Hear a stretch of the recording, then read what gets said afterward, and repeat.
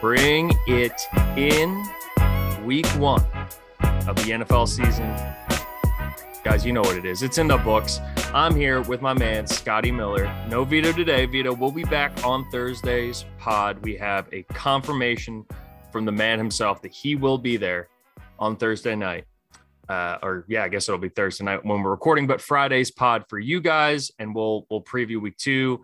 He's got some fiery Jameis takes after he nailed it. Jameis Lasix Winston. I think he needs a sponsorship deal with Lasix. Scotty, how are you, man? Week 1, it was back. We had NFL Sunday back. It was an amazing feeling on Sunday, waking up, going through the whole process and having just wall-to-wall football. And we get some tonight on Monday night. I told you yesterday I was outside. I was grilling brats as like tailgating for the 1 o'clock window. Mm-hmm. And then Scott Hansen comes on and I get hit in the face with the Octobox and 7 hours of commercial-free football. And that's when I just lost it. I was like, oh, baby, I am here for Be honest, this. Scotty, did you have to change yourself afterwards? Did you have to change pants after? No, surprisingly. It was close, though. It was a close call. It was a close call. I was similar, if I'm being totally honest. No, it was incredible. Like, honestly, the 1 o'clock games, we had an overtime game that I thought for sure was going to end in a tie. I don't know what Vito would have done there. We had all 3 of the read option representatives, team-wise, pull off, for the most part, comfortable wins. And we'll get into your Niners there, who looked awesome until the third quarter kind of rolled around. We had some major surprises. We had the NFC West dominating. We had the NFC North looking horrific.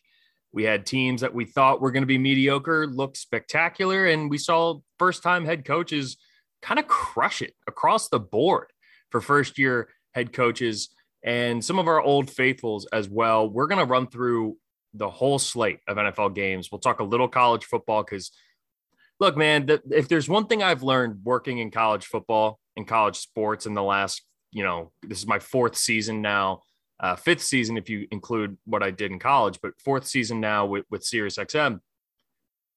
College football goes nuts when you least expect it, right? When the games look like the matchups are as boring as any weekend, the worst game of the worst slate of the year always ends up being the most insane day. And week 2, we talked about it on Friday's pod. Week 2 did not have the same juice to it that week 1 did in terms of matchups. And yet we had an incredible day, top 5 teams falling, a top 10 showdown that was surprisingly lopsided, and lots of top 25 upsets. So we will get into that after we talk about our NFL stuff. But look, I said it to you before we hopped on here. College football is amazing. I love it. I love when you have it there. Saturdays, you have the Sunday after, so you can kind of drink, do whatever. There's nothing like the first weekend of Sunday NFL football. I remember being a kid, having to do all my chores, vacuuming our family room, dusting everything, cleaning the bathrooms, get it all done. And especially once this crisp fall air comes around, which we got a little bit of this past week, man, it just hits different. And I think we should start, since we were predicting on Thursday night, Friday morning's pod, what we would see out of the Dallas Cowboys and Tampa Bay Bucks, which there's an argument to be made was the best game of week 1. It really was a back and forth. That Dallas offense is terrifying. Michael Gallup will be out for 4 to 6 weeks, but even without Michael Gallup, that team is wild. We saw 40 plus pass attempts from both quarterbacks. It was a knockdown, drag out, air raid of a game. And of course, when you leave a minute, when you leave a minute 44 left on the clock, Tom Brady is going to do it to you. Any major takeaways from that, or was that just a wonky Thursday night game, week 1? And, was Dallas as good as they are perceived to be after almost knocking off the defending champs? Is Tampa Bay, I think a lot of people were singing Tampa Bay's praises on Friday. and with good reason, because Tom Brady did what he does, but they look to be somewhat, beatable. I'm not going to lie. They look like I mean, Vita Vea up front was just terrifying, but they look like they could be somewhat beatable here moving forward. Did you have a major takeaway from that game on Thursday night? I'm interested to see week 2, because the Cowboys go to LA to play the Chargers. And that should be a really interesting game. If their offense is that potent, and now they're down one wide receiver, so you're talking about more target shares for the likes of CeeDee Lamb and Amari Cooper. I mean, it's possible too now that Dak does not need Zeke to have a good game to for the Cowboys offense to be explosive. So I'm interested to see, show me more, because I think that offense is good enough that it can at least keep you in tight ball games like that.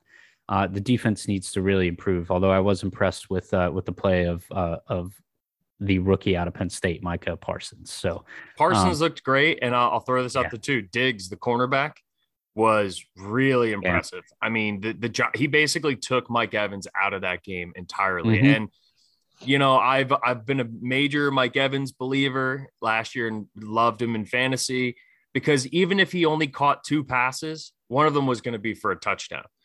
And Mike Evans is getting old. He's had a lot of injuries in his career. Like, I wouldn't be shocked if this is a bit of a cliff year for Mike Evans, and franchising Chris Godwin allows them to say, hey, this next contract, who's the wide receiver you're going to, buy into? And Diggs took him out of the game, which is a huge sign for the Cowboys.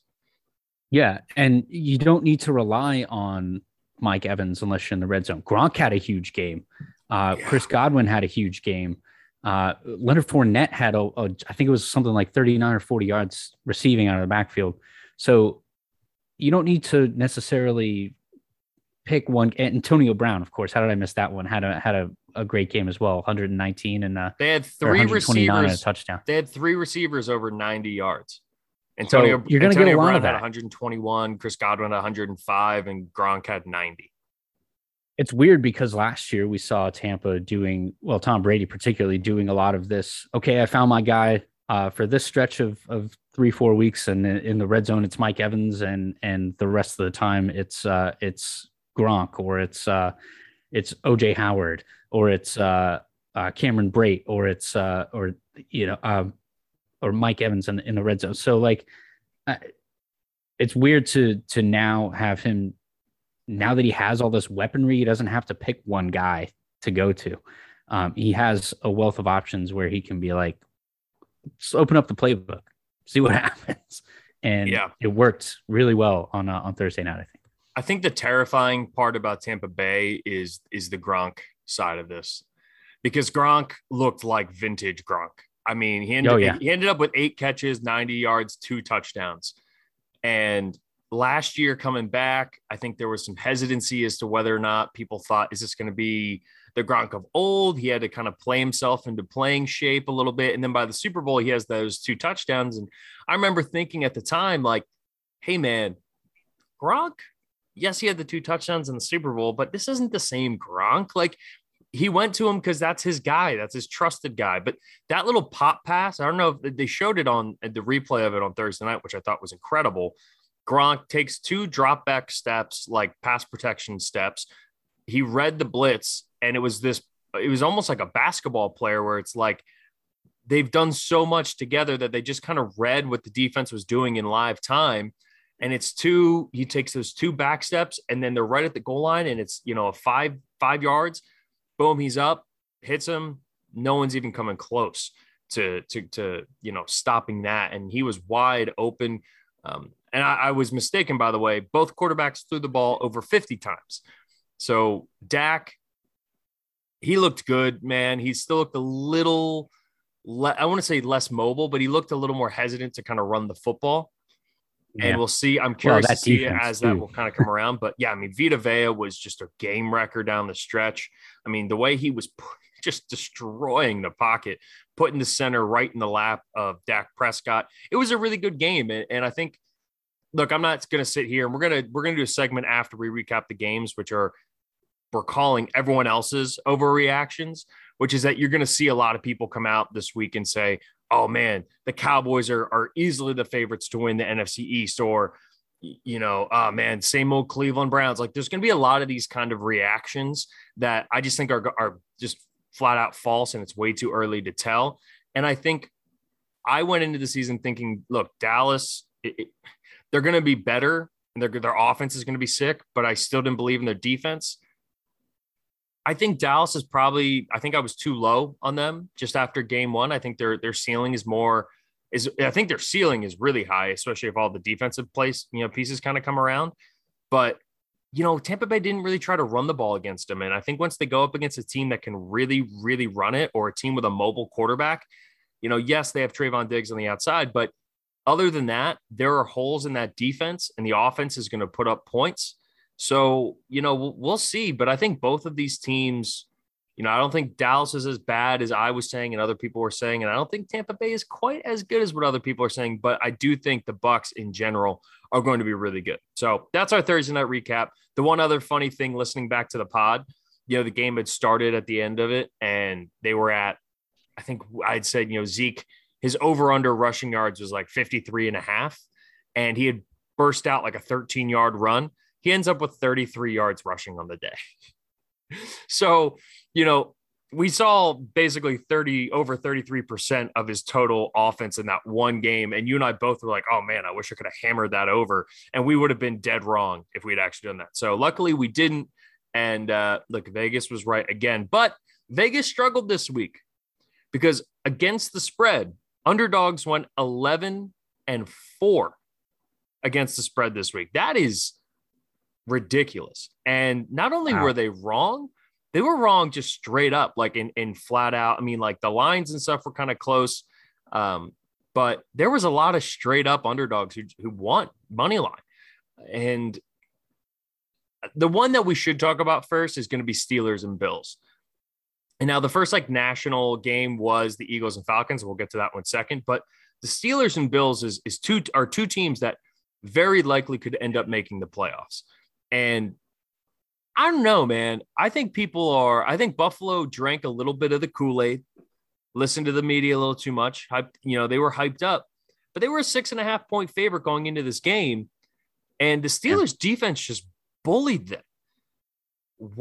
I guess in this, again, talking about kind of overreacting here, what is the overreaction? Is it that Buffalo we overrated them? This is what it's like, or it's just the Steelers defense that good and we all just completely underestimated them?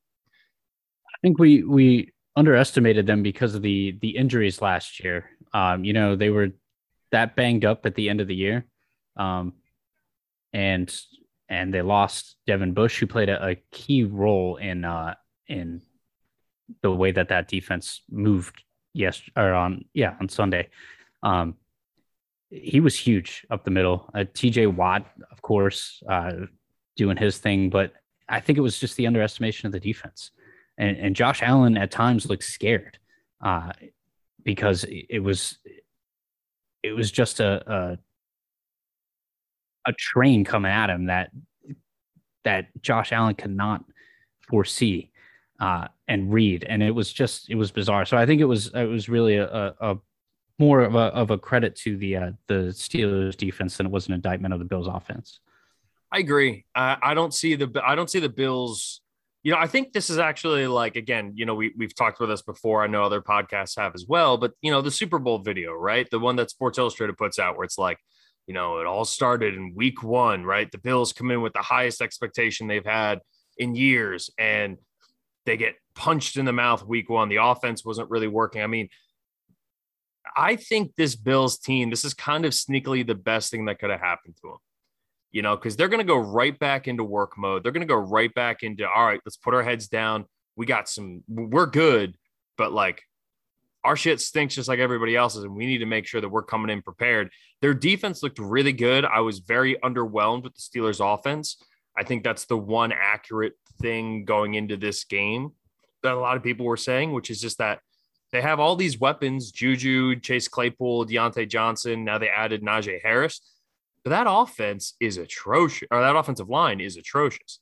And we saw it. I mean, Big Ben, finished with a 28.6 QBR. I mean, he was 18 of 32 for 188 yards and a touchdown. And look, he didn't turn the ball over, but it wasn't a great game by any stretch for this Steelers offense. Chase Claypool made that incredible catch. He ended up with like 3 for 45. But all in all, I was very underwhelmed with the Pittsburgh offense, and I thought that they could come in and be a really good offense this year, despite not having the best offensive line. But Big Ben just, I mean, he looks like a shell of himself. He's lost weight. He doesn't quite have the escapability factor anymore where, he was never a big runner, but just in terms of slipping out of the pocket, hard to bring down, and I just, Big Ben doesn't look like the guy we're used to seeing at this point. You know what I mean? No, he looked timid throwing the ball early, which was weird. Because usually he just comes out and slings it. But I think he ran more yesterday than I've ever seen him run in a game in his career. He had 4 carries. Insane. 4 carries for 5 wild. yards. Tom Brady hasn't had 4 carries in 20 years. So yeah, right. 4 carries for 5 yards, though. This is hilarious. His longest run of the day was 8 yards, but he finished with 5 in total. Najee Harris, a fantasy darling this year, had a very underwhelming day himself, 16 carries for 45 yards. But, I think what we saw, too, was that Buffalo's investment up front on the defensive line is going to pay dividends for them. They were able to get pressure against Big Ben. They were able to clog all of the running lanes. And I still think Najee Harris is going to end up being a really good player. But the fact that he only got 16 carries is actually surprising. I thought they were going to try to ride him into the ground, but I think they just realized early on that, like, hey, we don't have the horses right now up front for Najee Harris to run behind. And Josh Allen, we saw the Josh Allen of 2 years ago in this game. We didn't see the drop back sling at Josh Allen. And he looked scared, right? At times. I don't know if scared is the right word. The fumbles are a concern, right? Like he fumbled twice. He only lost one of them. But I'm worried in that he definitely didn't look comfortable. And I don't know whether that should all be put on the Pittsburgh Steelers defense or whether or not there's some wiggle room there. And it was just like, hey, you know what? Josh Allen doesn't look like himself. It's the defense, man. The way they were disguising pressures yesterday was insane.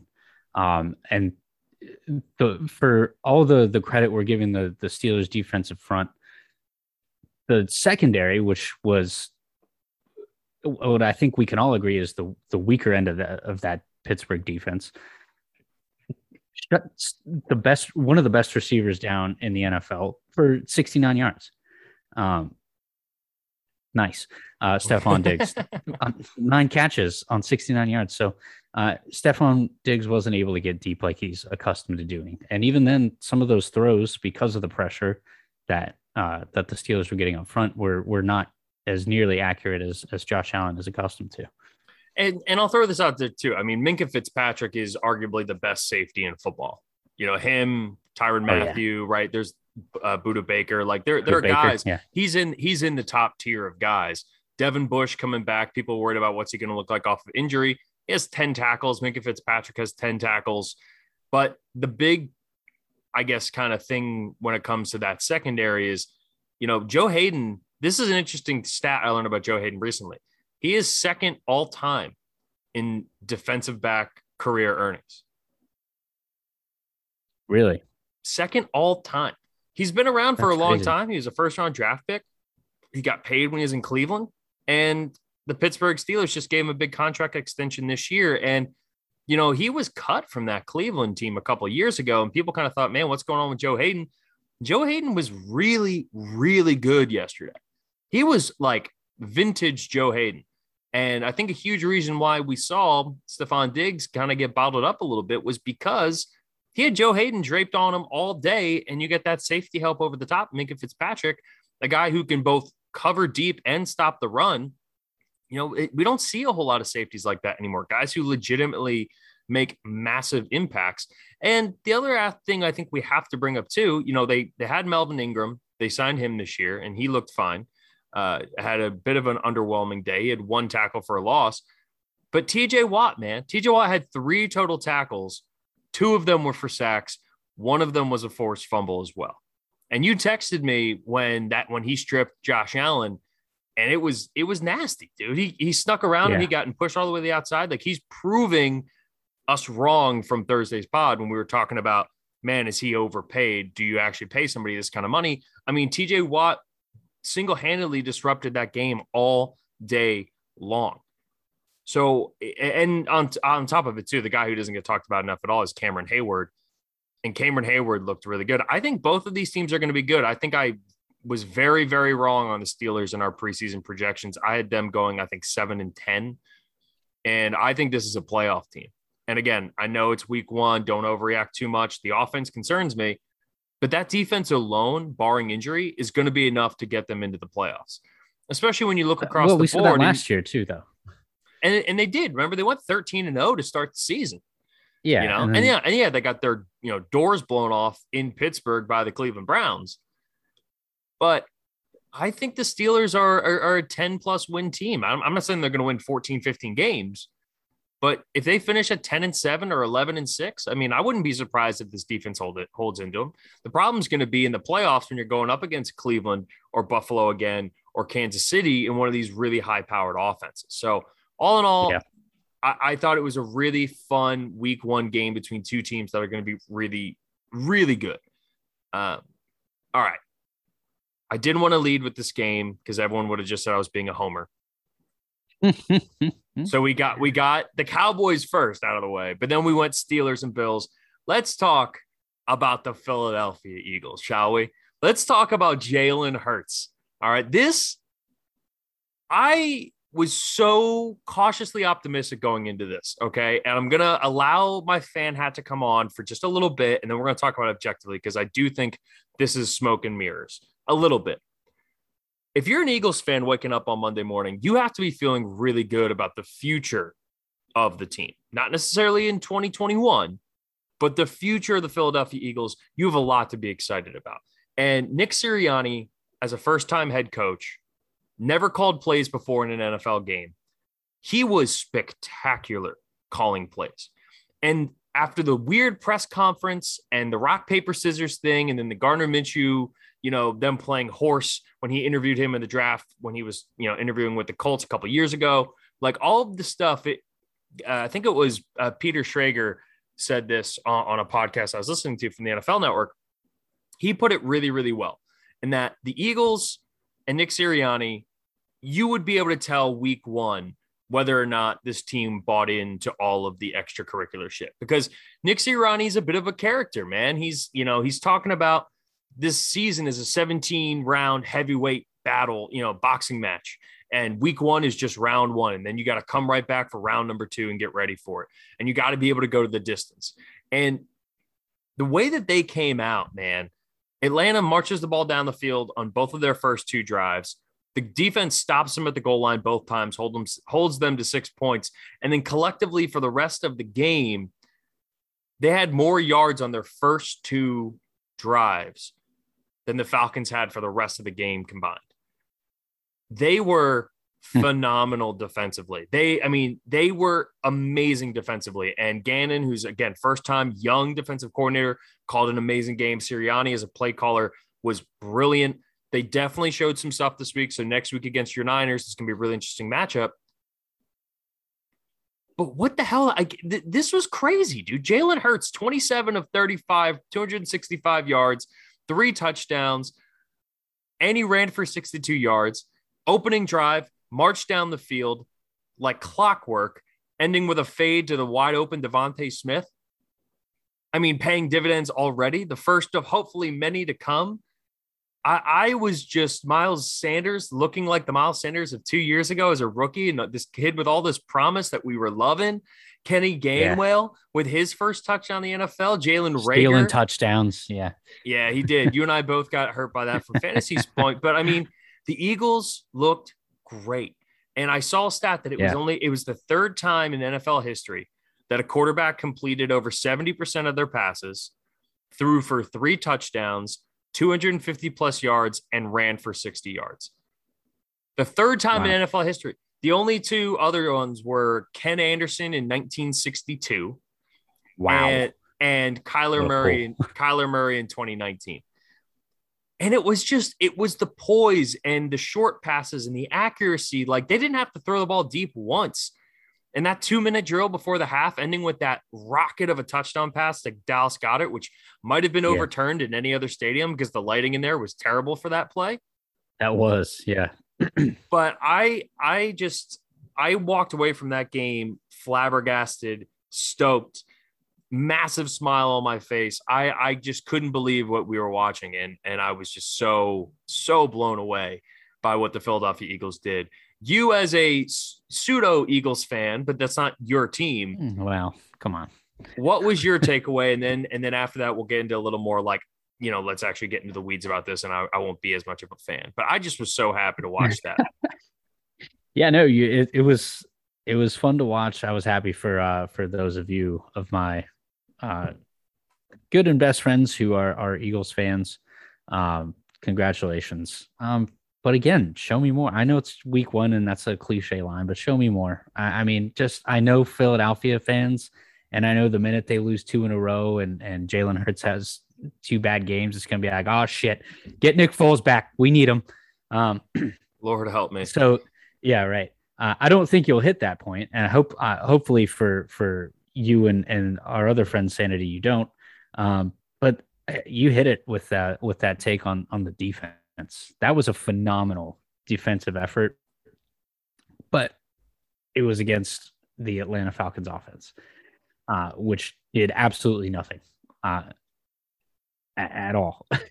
Kyle Pitts was shut down, and Mike Davis didn't do anything. Cordell Patterson was leading rusher for the Falcons. It was a great defensive effort. But I just don't know if that's the opponent they were playing, or if they're going to look a little more like they belong on earth when they play Kyle Shanahan's offensive scheme next week. So that's one thing on the defense. And then on offense, the Jalen Hurts was just unbelievable. But it wasn't just the accuracy or the touchdowns. It was the way he was making those throws. Like, everything on the run was money. And it didn't have to turn into a forced run play. He created openings for receivers, and that was huge. And the strength and power on the ball that he was getting off the run was just unreal. So, good job. 1-0. Well done. I mean, if nothing else, I feel vindicated in that my next, like, I'm not wavering on my 7-10 pick. Like, that's still how I see this team ending up. All right, Jalen Hurts looked great today. And like you said, they're going to go up against Tampa Bay, San Francisco, Kansas City. They still have a pretty tough schedule ahead of them. And in those games, what does Jalen Hurts look like at that point, right? Like, that's going to be kind of the thing that I need to see before I'm going to sign off on him, because what we said about this Atlanta team going into the game was that the defense is terrible. I am more impressed with how the defense went up against Atlanta, because yes, I understand that it's, the Atlanta Falcons and the roster's not great, but it's still Matt Ryan. It's still an MVP, and he's no less mobile now than he was the year he won the MVP. It's an offensive, whiz and Arthur Smith. You're still going up against Calvin Ridley, who, was one of the top 5 wide receivers in football last year. You're still going up against Kyle Pitts, a freak athlete and guy who was drafted number 4 overall. Russell Gage is a solid number 2, but the dominance at the line of scrimmage on both sides of the ball is what keeps me optimistic, because the defensive line was just monstrous. And they really didn't get home until the fourth quarter, and they had 3 sacks in the fourth quarter. Javon Hargrave had 2. He missed most of last season with a pectoral injury. When they signed him from Pittsburgh, this was the version that we saw, or that we were expecting to see. But Fletcher Cox definitely has still some stuff in the bag. Brandon Graham still looked really good. Avonte Maddox ends up leading the team in tackles. The part of the defense that worried me the most is the linebacking core. I thought Wilson and Alex Singleton both played really, really well. Darius Slay, Steve Nelson, that the outside corners are nasty. The numbers against Darius Slay were crazy. He got targeted 6 times in the entire game. Darius Slay did.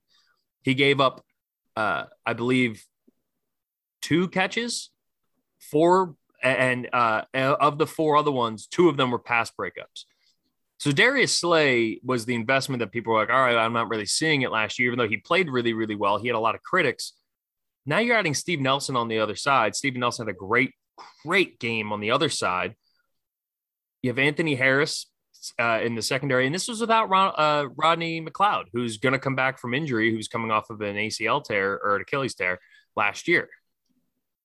The offense going up against the Falcons defense, that to me is where we're starting to see a little smoke and mirrors, because there's no one on that defense that really scares you, right? There's no one on that defense where you're going, man, like, we've got to make sure we're watching out for this guy. You got to make sure we're double teaming this guy. Like Dante Fowler Jr., okay, sure. AJ Terrell, the cornerback, had some nice moments. Deion Jones actually looked really good. But outside of that, like, this defense doesn't really scare you. And it's good that the Eagles beat up on a bad defense. That's what you're supposed to do. So let's see what happens when they go up against a better defense. Again, I still said 7-10, this team's going to be frisky. They're going to beat teams that they shouldn't, and they're probably going to lose a couple games that they should, or that they shouldn't as well. But I was really pleased with what I saw to Jalen Hurts. All of the questions that we had about him as a player, I felt got answered in this game. Let's just see if he can sustain it, because now we know that he can do it. This is only his 5th ever start, technically 4th if you take away that kind of bullshit Giants game at the end of last season. So we'll see what happens with Jalen Hurts the rest of the season as they continue to play more difficult teams down the stretch. But again, if you're an Eagles fan, you're waking up Monday morning and you're excited. All right. Let's go to the overtime game that we had. Cincinnati Bengals and the Minnesota Vikings. Giving credit to you, Scotty. You picked the Bengals. You were all in on the Bengals. I liked Minnesota. I thought that they were a better roster top to bottom, but we're seeing what happens when you root for Kirk Cousins. Kirk Cousins was classic Kirk Cousins. Anything that wasn't 3rd and 4 was basically just a 4th down. And honestly, the Bengals dominated this game from start to finish. And if it wasn't for a couple of dumb mistakes at the end, a couple of fumbles, this game should have been a blowout. It should have been a 2-touchdown game. And I needed the Vikings money line to hit to win a 4-way parlay, which was the only bet I put down on Sunday because I did really well in college football and I wanted to end the week on a positive. But you hit it on the head, man. The Bengals looked pretty good. Joe Burrow, I thought, looked great. They definitely didn't let him throw the ball or be in danger as much. But then we saw this is the game, man. It's like when we go golf. It's like when you go golfing and you hit one shot like 3 feet from the hole from 150 yards out, and you're like, "Damn, man, it's the shot that keeps you coming back." This game, that's what Joe Mixon was in this game. Joe Mixon was so good in this game. He looked like the version of the guy that we always see. And by week 8, we're going to be like, damn, why the hell did I draft Joe Mixon again? He had 29 carries for 127 yards and a touchdown. Awesome game from him. Joe Burrow ends up going 20 of 27, 261, 2 touchdowns, took 5 sacks, which is good in that he needed to kind of get hit once or twice. But Cincinnati looked pretty damn good. And the only question I have here is this just 2 bad teams beating up on each other and someone had to win? Or is one of these 2 teams really actually someone that, we should monitor throughout the season as like a fringe playoff team? I think the former. I think they're just not great. Cincinnati's offensive line did not look great for as good a game as Joe Mixon had out of the backfield and that Joe Burrow had throwing. On the other side, Kirk Cousins looked like Kirk Cousins again, and nothing got opened up for Dalvin Cook, which is surprising because they did make upgrades on the offensive line. But that defense of Cincinnati was impressive against a Minnesota offense that has a handful of weapons. Dalvin Cook, Justin Jefferson, Adam Thielen. Credit to the Bengals and the defense that they put up. And I warned everybody about Jamar Chase. I knew that preseason was a fluky preseason, and he needed this game, boy, because he looks like he is right back in the saddle. Jamar Chase ended up, it was funny that clip kind of went viral last week of him saying, man, the ball's just harder to catch at this level. It doesn't have the white stripes on it like the college one. I'm just having trouble seeing it. And he didn't say that verbatim. That's kind of how it ultimately got taken. I think he just said, it's just different, like the ball at this level is just different. But I mean, he had a great day, five receptions, 101 yards. He had that touchdown, 50-yard bomb from Joe Burrow. It's crazy too, man. When you look at Kirk Cousins ends up 36 of 49, 351 yards and 2 touchdowns.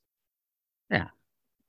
And yet, if you watch the game, 28 points in fantasy, I mean, that's always good for them. And if you follow the game itself, you're a nervous wreck the entire time thinking that, hey, man, Kirk Cousins is actually a good quarterback because he's just not. What I found What's annoying is it's the throws he made to Justin Jefferson, particularly. Like he hit Adam Thielen all day long on slants, one of them at least was for a touchdown. But the throws to Justin Jefferson were either wobbly or they were behind him or they were not in sync at all. And that is your number one receiver. Like learn how to throw the ball to Justin Jefferson. I'm not just saying this for my fantasy team, but just in general, like, yeah, you have a weapon like, Justin Jefferson, you want to make sure the dude's getting the ball catchable and can actually go do something with it. And he looked bad, man. Like he didn't look good. And if you just look at the numbers, you'll sit back and be like, man, Kirk Cousins wasn't the problem in this game, but he absolutely was. I'll also say this, and I don't know, I didn't watch every single snap in this game. So I don't know if Cincinnati was just overloading the box, but the fact that Dalvin Cook only ended up with 61 yards, yes, he had the 1 touchdown. He had a 17-yard run. You take away that, he goes 19 carries for 44 yards. Yeah. I mean, that's bad. Like the Minnesota line should because I drafted him. No, like he still had a good overall day. He still added 6 catches for 43 yards on top of it. So he gets over 100 yards in the century column. You get the half points for the thing. So he still ended up with a decent day, at least in terms of fantasy. But you need to be pushing the ball behind Dalvin Cook in this offense. Like you cannot trust Kirk Cousins to be the driving force of this offense. You have to use Dalvin Cook, not exactly like Tennessee uses Derrick Henry, but you kind of have to do it in that same mold. You kind of have to do it in like, all right, we need to get this dude 25 plus carries every single game, no matter what. And I just didn't think they did a good enough job getting the running game going. And you saw it in the passing game. I mean, Adam Thielen ended up with an awesome day, 9 catches, 92 yards, and 2 touchdowns. And KJ Osborne, who I didn't even know about going into it, he had a good day catching the ball. Justin Jefferson still ended up with decent stats, but I get that you have passing options and you have guys that you want to get the ball in their hand, but 25 carries should be the minimum for Dalvin Cook. And I just don't think he touched the ball enough because even with we talked a lot about that last year is Dalvin Cook when it was most valuable, not just in fantasy, but to the Vikings too, when he was getting the ball 20, 25 times a game. Yeah. And that's, I don't know why you're deviating from that. Yeah. Now I will say, I definitely think this is more of 2 bad teams going up against it. Like I think come week 17, we'll look back on this and be like, man, remember when the Bengals won and we're 1-0? We were like, man, the Bengals are kind of frisky. I don't think we're seeing that. And honestly, you're watching like 4 and 5 in the draft order next year. Right. I don't trust the Bengals defense at all. Yes, they did a good job against Minnesota's offense, but they still had over 400 yards of total offense. All right. So, we're not talking about, some stout defensive performance. They just made a couple plays when they needed to, and they forced some turnovers. But Zach Taylor, I mean, that dude is not it, man, as a head coach. I mean, the mistakes, the preparation, some of the stuff. This to me, Zach Taylor getting fired at the end of the season or like by week 13, I think is a very real possibility. Because I think what we're seeing right now is Joe Burrow is very clearly the guy. A performance like this from him, 20-27 for 261 and 2 touchdowns in his first game coming off of a torn ACL that was horrible last year, less than a year removed from it, while getting hit and sacked 5 times. And yet you still win the game. That's Joe Burrow. that to me is the moxie and everything we love about it. So you found your guy. Go get him the right head coach, because I do not think it's Zach Taylor. And I think both these, like I said, I think both of these teams, maybe not 4 and 5, but maybe like 9 and 10 in next year's draft order. That's kind of where I see them shaking up. All right, let's go to your San Francisco 49ers. A dominant first half performance. They were up 31-10 at halftime, and they just they took their feet off the gas, right? And it's so easy, especially in sports, when you have a big lead like that, to just get a little lethargic. And they knew they were better than them. They did it without Raheem Mostert. They did it without their one of their starting quarterbacks, who's now done for the year. And we found out today that Raheem Mostert chipped some of his knee cartilage and will be out for 8 weeks. The Niners win the game 41-33, but not without a little bit of a scare. Somehow, some way, the Lions had the ball marching down the field with a minute left after getting an onside kick and a chance to legitimately tie the game. How are you feeling as a Niners fan after a wildly inconsistent game in Detroit? Whew. No, I don't see why that score needed to be what it was in the fourth quarter.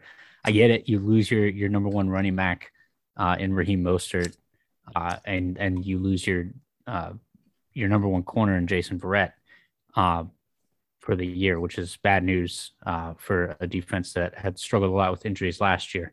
And so I think that played into part of it. I wasn't overly thrilled with Jimmy Garoppolo. I wasn't thrilled with the way that the game was managed on the offensive side to continue to give the ball to Detroit late in the fourth quarter, and then giving them opportunities on offense. So just keep your foot on the gas, step on the throat, whatever cliche you want to use. So other than that, I mean, like, not having a formidable running game didn't appear like that was an issue. Jermichael Hasty had a touchdown. The other one, Elijah. I mean, we're like 5 deep at running back. Elijah Mitchell ended up with 19 carries for 104 yards. Yeah. So that's not a problem. And we'll get Trey Sermon back, which he'll have to step up. Yeah, what was the deal with that? Because he was a healthy scratch. He's a healthy scratch, yeah. I don't know what's going on there. But, yeah. And speaking of rookies, welcome to the league. Trey Lance throwing his first touchdown pass. So Trey Lance, that was exciting to see. But 1 of 1 for 5 yards and a touchdown. Hey, hell of a stat line. Hell of a stat line from Trey Lance. And look, Jimmy G looked really good too. 17-25, 315 yards, a touchdown. They're going to win. Don't get lost in stats, Jeff. He did not look that great. That was a lot. And I'm not dogging him because you know how I feel about Jimmy Garoppolo. None of his. There was one throw. I can't remember. I think it was to Debo on the touchdown that Debo scored, the long 70-yard touchdown. That was one of the ugliest throws I've ever seen an NFL quarterback make. It was wobbling like a punt. Somehow it ended up in Debo's lap, and he took it to the house. But come on, but what quarter? I mean, think about it this way: what quarterback had the most wobbly throws consistently in our lifetime? It was Peyton Manning. Oh, well, yeah, but doesn't got to look pretty. Yeah, still counts for 7. Fair enough. I mean, don't get me wrong. You're right. It was a little Kirk Cousins-esque. And Jimmy Garoppolo wasn't great. He's definitely not the long-term answer. And I think we all know Trey Lance is. And eventually at some point this year, that torch will be passed. But I thought in an offense that's centered around running the football and a quarterback who doesn't run, you got to manage the ball, hit your guys when they're open, don't turn the ball over. That's what Jimmy G did. He did a good job. Yep. And it's on the defense that, inevitably, and look, fumbling the ball 3 times hurts you. No question. Yeah, no doubt. And it was fun too on the defensive side of the ball for the Niners to watch that matchup between Nick Bosa and Penei Sewell. They were going at it all day long. That was fun to watch. Yeah, absolutely. And for Lions fans, there's some stuff to be excited about, man, because if they, and this is what I was talking about, like, even for all the first year head coaches that, maybe your team didn't win, they came out and they fought for 4 quarters, which is the Dan Campbell experience. And I was talking to Gabe Eichert, who was a former Oklahoma center and played guard in the NFL for a long time. He spent a training camp with New Orleans and, worked with Dan Campbell one-on-one.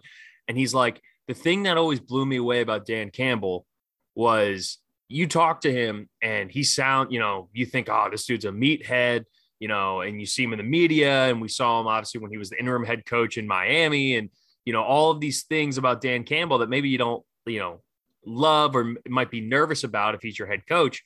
He's like, Gabe told me, he was like, he's one of the smartest coaches I've ever been around.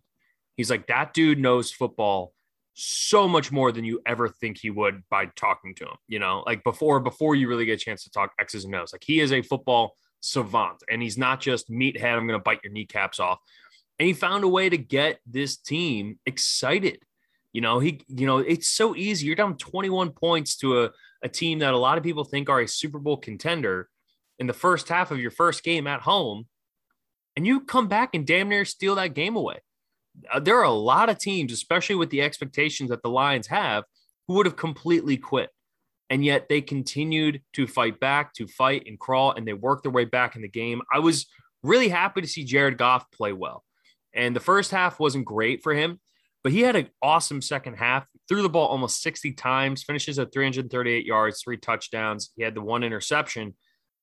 But, Lions fans, you might have a coach here that can build something, and you guys know you're in it for the long haul. And after all the concerns about Penei Sewell, in the preseason and training camp, to go mano a mano against Nick Bosa and hold your own and bat, like you said, battling of the Titans right there, it says a lot. It really does. So I thought it was a really entertaining game. I thought the onside kick at the end was crazy. And I'll put this out here too, because I'm curious your thoughts on it before we move on to the next game. Deebo Samuel has a huge game. Yes, he had the 79-yard touchdown catch. Where was Brandon Ayuk?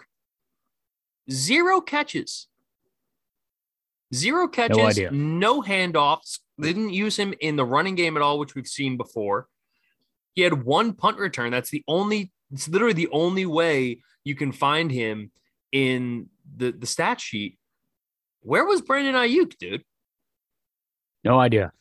I really don't, because he has the speed to do a lot of things on the football field, including get involved in the run game and out of the slot. He's not just the go guy, the burner deep. So I don't know. I wish we used him more in the offense. I mean, the offense was potent, but they're going to have to come up with a way because, as we talked about in the previous game, that Philly defense is apparently really good, like really good. So you're going to have to find ways to win, especially without your top running back and a quarterback who tends to get lost against good defenses. And we'll dive into that matchup on Friday. And I'm really excited for you and I are going to watch the game together. It's a 1 p.m. kickoff. Maybe we'll even do a live stream for it. Maybe we'll send out a link. We'll do a little Twitch live stream. You guys can watch us react and interact. And maybe we'll both get, canceled on the internet because we're both just so fucking hated. But it was also, I put it this way when it comes to Brandon Ayuk. I don't think this is the last we've heard of Brandon Ayuk by any means. And I don't think this is going to be the norm. I think the Lions, there was a lot of high expectations in him coming into this year. And I have always been partial to Deebo between the two. I understand why people like Brandon Ayuk better. I just think Deebo is a really reliable wide receiver. He's going to be in the NFL for 10 plus years and have an awesome career, assuming he stays healthy. Brandon Ayuk has higher upside. I totally get it. But I think a lot of people from fantasy and gambling and other perspectives, they look at Brandon Ayuk as like a guy who this year was going to be a true number 1 receiver. And he has that upside. I just didn't think I would see it this year. And week 1, it's a little concerning, but it's a really long season. And Kyle Shanahan's going to come back and be like, this dude's a playmaker. He's got a ton of talent and skill. We need to get him involved in the offense, and we didn't week one. So I would look Brandon Ayuk next week to have a really, really good game. Continuing on with the 1 o'clock games, probably the most surprising of the 1 o'clock games in terms of results, because deep down, I thought the Eagles would win, but I had in like really, really deep down, I was like, the Eagles could really, really win and be really good. I didn't think they would do what they did, but I at least saw a path to it. The Arizona Cardinals beat the shit out of Tennessee on both sides of the ball and made Mike Vrabel's team look soft, dude. And Kyler Murray, DeAndre Hopkins, that freaking offense is horrifying. And we talk about the Buffalo Bills. We talk about the Kansas City Chiefs. We've talked about Cleveland. We've talked about Tampa Bay. We've talked about all of these amazing offenses. And we very briefly touched on Arizona last week and previewing these week one games. But this offense is horrifying. They are so good. That wide receiver room is crazy. Rondale Moore was getting in on the action. We saw Christian. I mean, like, with all of the additions, I mean, you know, I love Christian Kirk. I was ride or die with him in fantasy. I refused to drop him from my team last year because I just had this faith in him. Christian Kirk had himself a day, 5 catches, 70 yards, and 2 touchdowns. DeAndre Hopkins, 6 catches, 83, 2 tutties. Rondale Moore, 4 catches for 70 yards. Chase Edmonds gets involved in the passing game. And then, AJ Green, just one of the best wide receivers of the last decade, hanging out there as well. Arizona's scary, dude. They are scary. And when their defense played as well as they did, holding Derrick Henry to 58 rushing yards. I mean, in total offense, the Titans had less than 230 yards of total offense. That is crazy. Yeah. Dude. Yeah. For a team that has Derrick Henry, AJ Brown, and now Julio Jones to go with what's been a consistent top 10, top 12 quarterback in the NFL in Ryan Tannehill. I did not expect what I saw out of that defense. I mean, that defense was nasty. That looked to me like probably the best defense in the league, save for Pittsburgh, across the games on Sunday and even on Thursday and what will likely be tonight. So that was gnarly. I don't know what the difference is on offense because they have basically the same group of guys. In fact, I think they're worse at running back, not having Kenyon Drake and Chase Edmonds as the two. Man. And James Conner looked pretty good.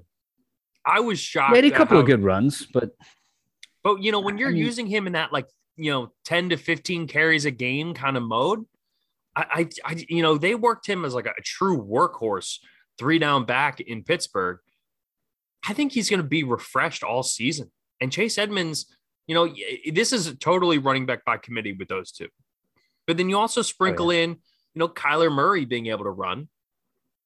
So basically you have 3 guys who scare you running the football and combined, as a team, they had 33 rushes for 136 yards and a touchdown.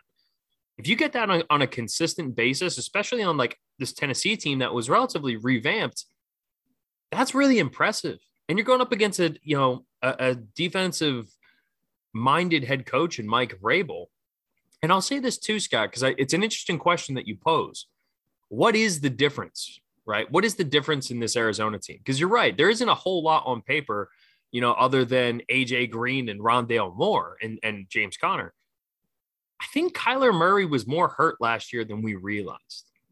Yeah, must be. Because did you see that scramble play he had against Tennessee that he ends up throwing? That was like in 15 years, 20 years, or whatever, when Kyler Murray retires and someone puts together a compilation video of Kyler Murray's like ultimate plays, that play will be on it. I mean, he was rolling to his right, spins back to his left, goes across the field, all while still behind the line of scrimmage, starts to look like he's going to run it, plants his foot, goes back, sees another guy coming up in front of him, steps out of the way of him, and he's just going back and forth, and then throws it like 20 yards down the field. Off balance, 20 yards. Yeah, it was crazy. It was an unbelievable play. And even the second the second touchdown he threw to Christian Kirk, he was just literally backing up and threw off his back foot and just flipped it up into the end zone for Christian Kirk for like a 30-yard touchdown.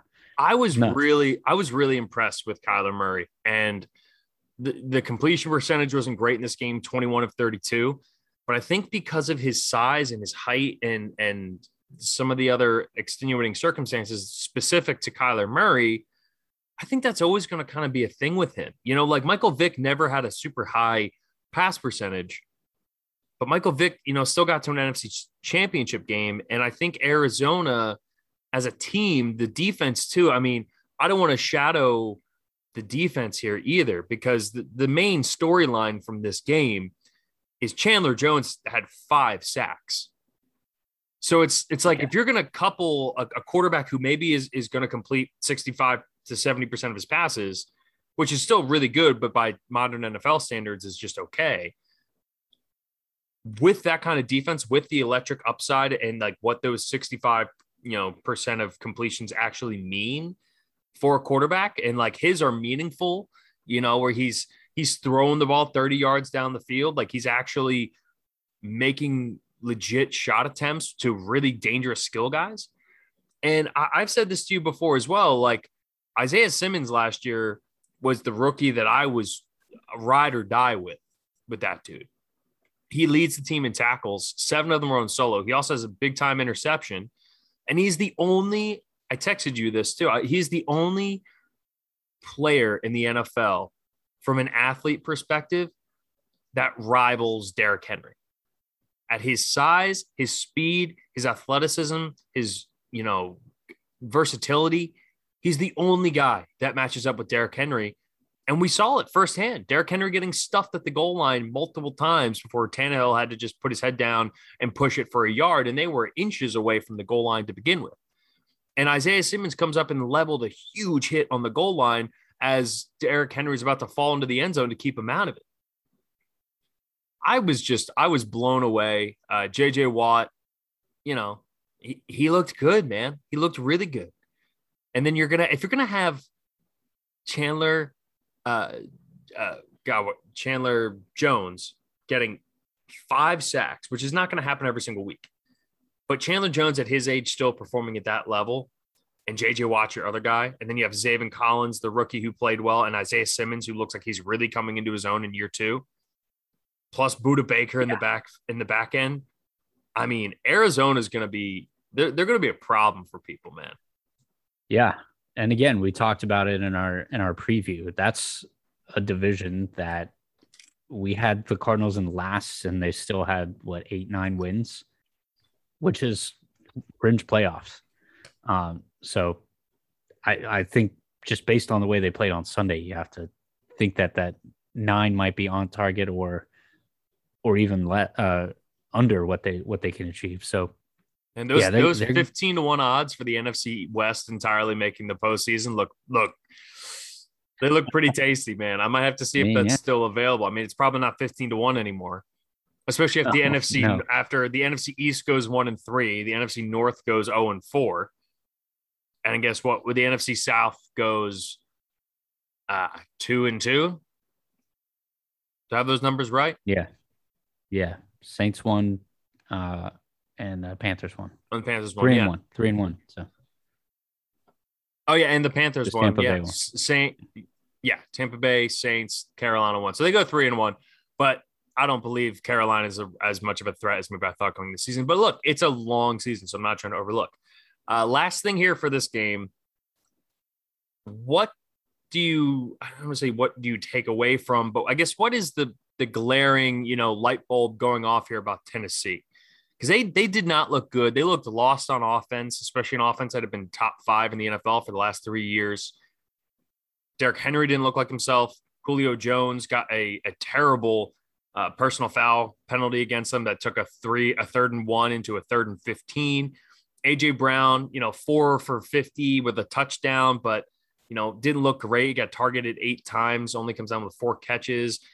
Tannehill kind of looked more like the Tannehill from the Dolphins than the Tannehill we've seen with Tennessee, who's basically been a top 5 quarterback statistically over the last few years. So what is the glaring takeaway here from Tennessee after week one in a disappointing performance for the Titans. I'm not worried about them really on offense. I mean, they'll figure it out. They've got the weapons to do it. It didn't look like they were trying to force anything to Julio just because he's on the field now. They were clearly like, AJ Brown's our number one. We're going to use Julio where we need him as a decoy. Not having a tight end, I think, has really hurt on offense, because Tannehill, when he gets in those situations where he's getting pressured, he could always have dumped it off or found Johnny Smith underneath. And he doesn't have that out anymore. Derrick Henry doesn't catch the ball out of the backfield. But again, I think this was more of a testament to the way that the Cardinals played defense against that offensive line. Taylor Lewan, who's an all-pro, is getting lit up on the outside. Look, I think they figure it out, especially in that division. None of the defenses, including the Colts, are all that tough. So they'll figure it out. I'm not worried about their offense at all. Lewan is the one thing that actually does scare me, because he is coming off of an ACL injury last year. And, I don't know if people realize how much they need him, especially in the running game. And for that matter, how much, because it all kind of ties into each other. They need Lewan for both running and passing, but primarily to get Derrick Henry going. And if they can't get Derrick Henry going, that's going to completely fuck up Brian Tannehill. And if Tannehill's not the guy that he's been the last few years, or at least closer to it than what he was on Sunday, then Derrick Henry is just not going to be as good, because they're going to have to, teams are just going to load the box up against him. So it all is kind of interwoven. And it kind of starts with, hey, is Taylor Lewan the guy that he's been, who, like you said, is one of the best left tackles in football and has been for a few years. I'll put it this way. I had them going 12-5 initially. I think they're closer to a 9-8 team, or a 10-7 team, than a 12-win team. Yeah. But that division is terrible, and the Colts didn't do anything to make us feel good. And that's, I think, the perfect transition to get into our next game. And I know you don't want to talk about it because you don't want to talk about the Seahawks looking good. But hey, man, like, if the Big Ten's doing well, isn't that like a whole thing in college football? Like, if your conference does well, like, you want to pipe up your conference, your division looks sick right now, right? The NFC West looks incredible. They, as a division, go 4-0.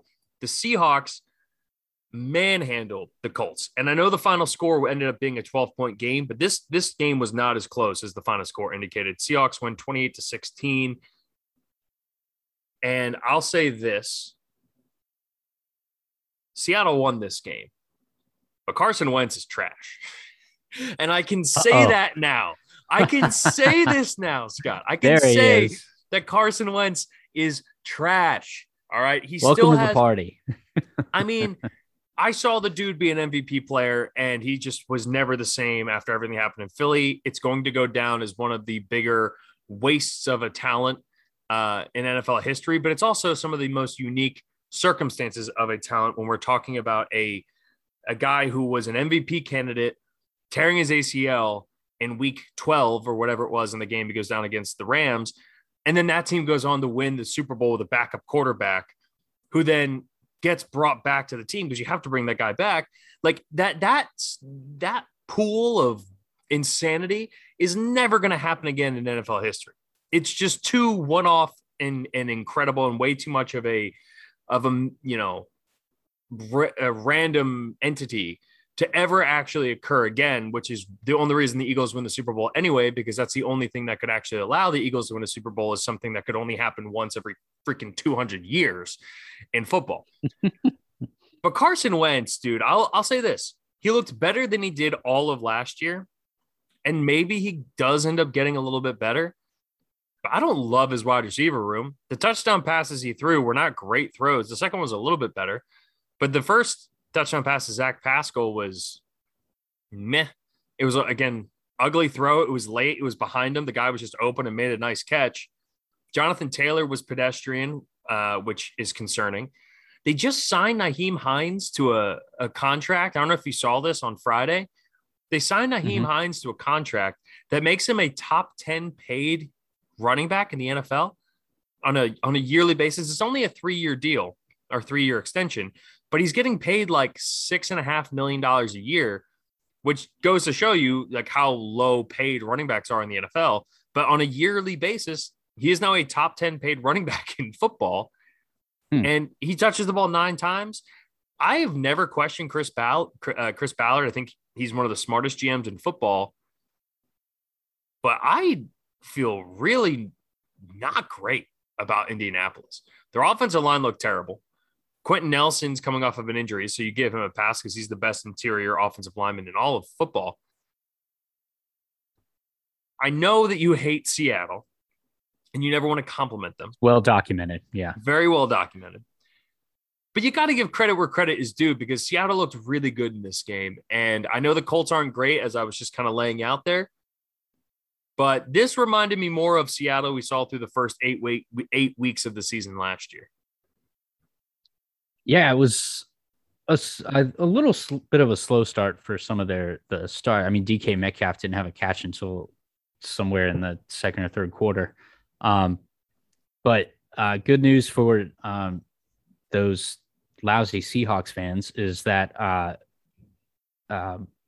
Russell Wilson only got sacked 3 times. So your offensive line has improved. I wasn't thrilled with their defense. I know they only held Indianapolis to 16 points, but that was, to me, more of that offense looking atrocious than the Seattle defense playing well. It was a late touchdown. It was a little bit of garbage time. It was 28-10 with, 4.5 minutes left with like a little over like 10 minutes left in the game. So I guess it was technically still kind of a game at that point, but their offense is good. And we said last year a lot, every year, to have a guy like Tyler Lockett on your team coupled with DK Metcalf is one of the greatest insurance policies a quarterback can ever have. Mm-hmm. Because Tyler Lockett is a really good receiver. Like, he's a really good receiver. I think he's officially taken over. I think he's officially taken over the Mike Evans mantle for most underrated receiver in there. It's Lockett or Keenan Allen. It's one of the two for the most underrated wide receiver in football. But I mean, look, Russell Wilson too is one of the greatest quarterbacks in the league for good reason. And look what happens when you let him go out and do his thing. He even got the running game going too. So that's another scary part, is that Seattle's offense was that good with a decent running game. Chris Carson had 91 yards on the ground. I mean, when's the last time you saw a Seahawks running back with that many yards? Hard to find last year, I think. And he added 26 in the passing game too. Exactly. So, if you're sticking to that game plan, and Indianapolis is not a bad defense by any means, not a bad defense at all. And so I thought this game was going to be a lot closer just because of that. And Seattle's offense really impressed me. So watch out. I mean, I think the AFC South is just not a good division. Top to bottom. Yeah. Somebody's got to win it. I think they will be the team, because I think there will be an NFC East team that wins double-digit games. I don't know if there's a team in the AFC South that's going to win double-digit games. I certainly don't think it's Indy. It's definitely not Houston or Jacksonville. So it's going to come down to, hey, does Tennessee kind of get their shit together and offensively start to get better, which we think they will based off the fact that it's Derrick Henry, Julio, and A.J. Brown. But if you're a Colts fan, this should be setting off major red flags to you. All right. Do you know who the number 1 and number 2 leading receivers were for the Colts in this game? Yeah. And Jonathan Taylor was the leading receiver.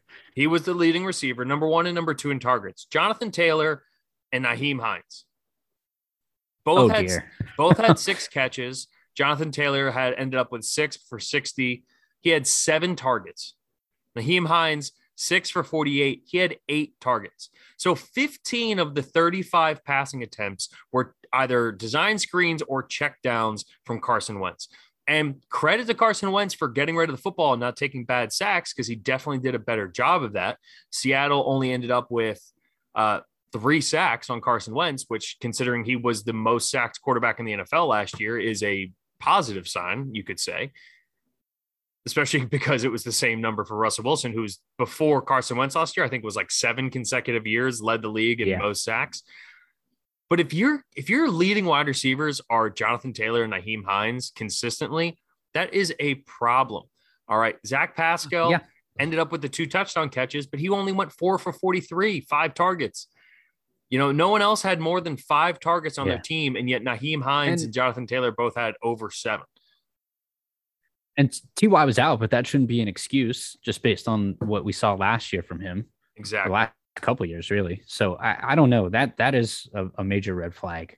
And if it's a confidence thing that you don't think Carson Wentz is good enough to get it to these guys, or you don't think your wide receivers are good enough, or perhaps both. But that's a big problem. Think about it this way, Scott.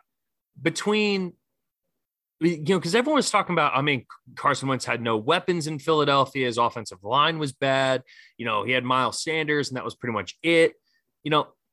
Is Indianapolis that much better? Yes, they have Quentin Nelson, but the Eagles also had Jason Kelce, yes, the Eagles' offensive line last year is an anomaly, but even the year before that, you still had Lane Johnson and Brandon Brooks and Jason Kelce, and he still was mediocre. And now there's no clear starting left tackle for Indianapolis. You have Quentin Nelson, who is, again, the best interior offensive lineman in all of football, and basically no one else on that offensive line. I don't look at this and say Carson Wentz all of a sudden has better weapons and a better offensive line. And he also has, by the way, the same play caller who was in the system the Eagles won the Super Bowl and ran a very similar offense they ran in Philadelphia. So the hope that Carson Wentz is now going to actually ever become the version of Carson Wentz we saw in 2017, this game shattered it for me. And I get that this might be a hot take in 8 weeks when Carson Wentz is at like 2,000 yards passing, is having a great year. But you know what? I feel very confident that the structure of this team, the defense being pretty good but not great, I think this Indianapolis, that was a Freudian slip there.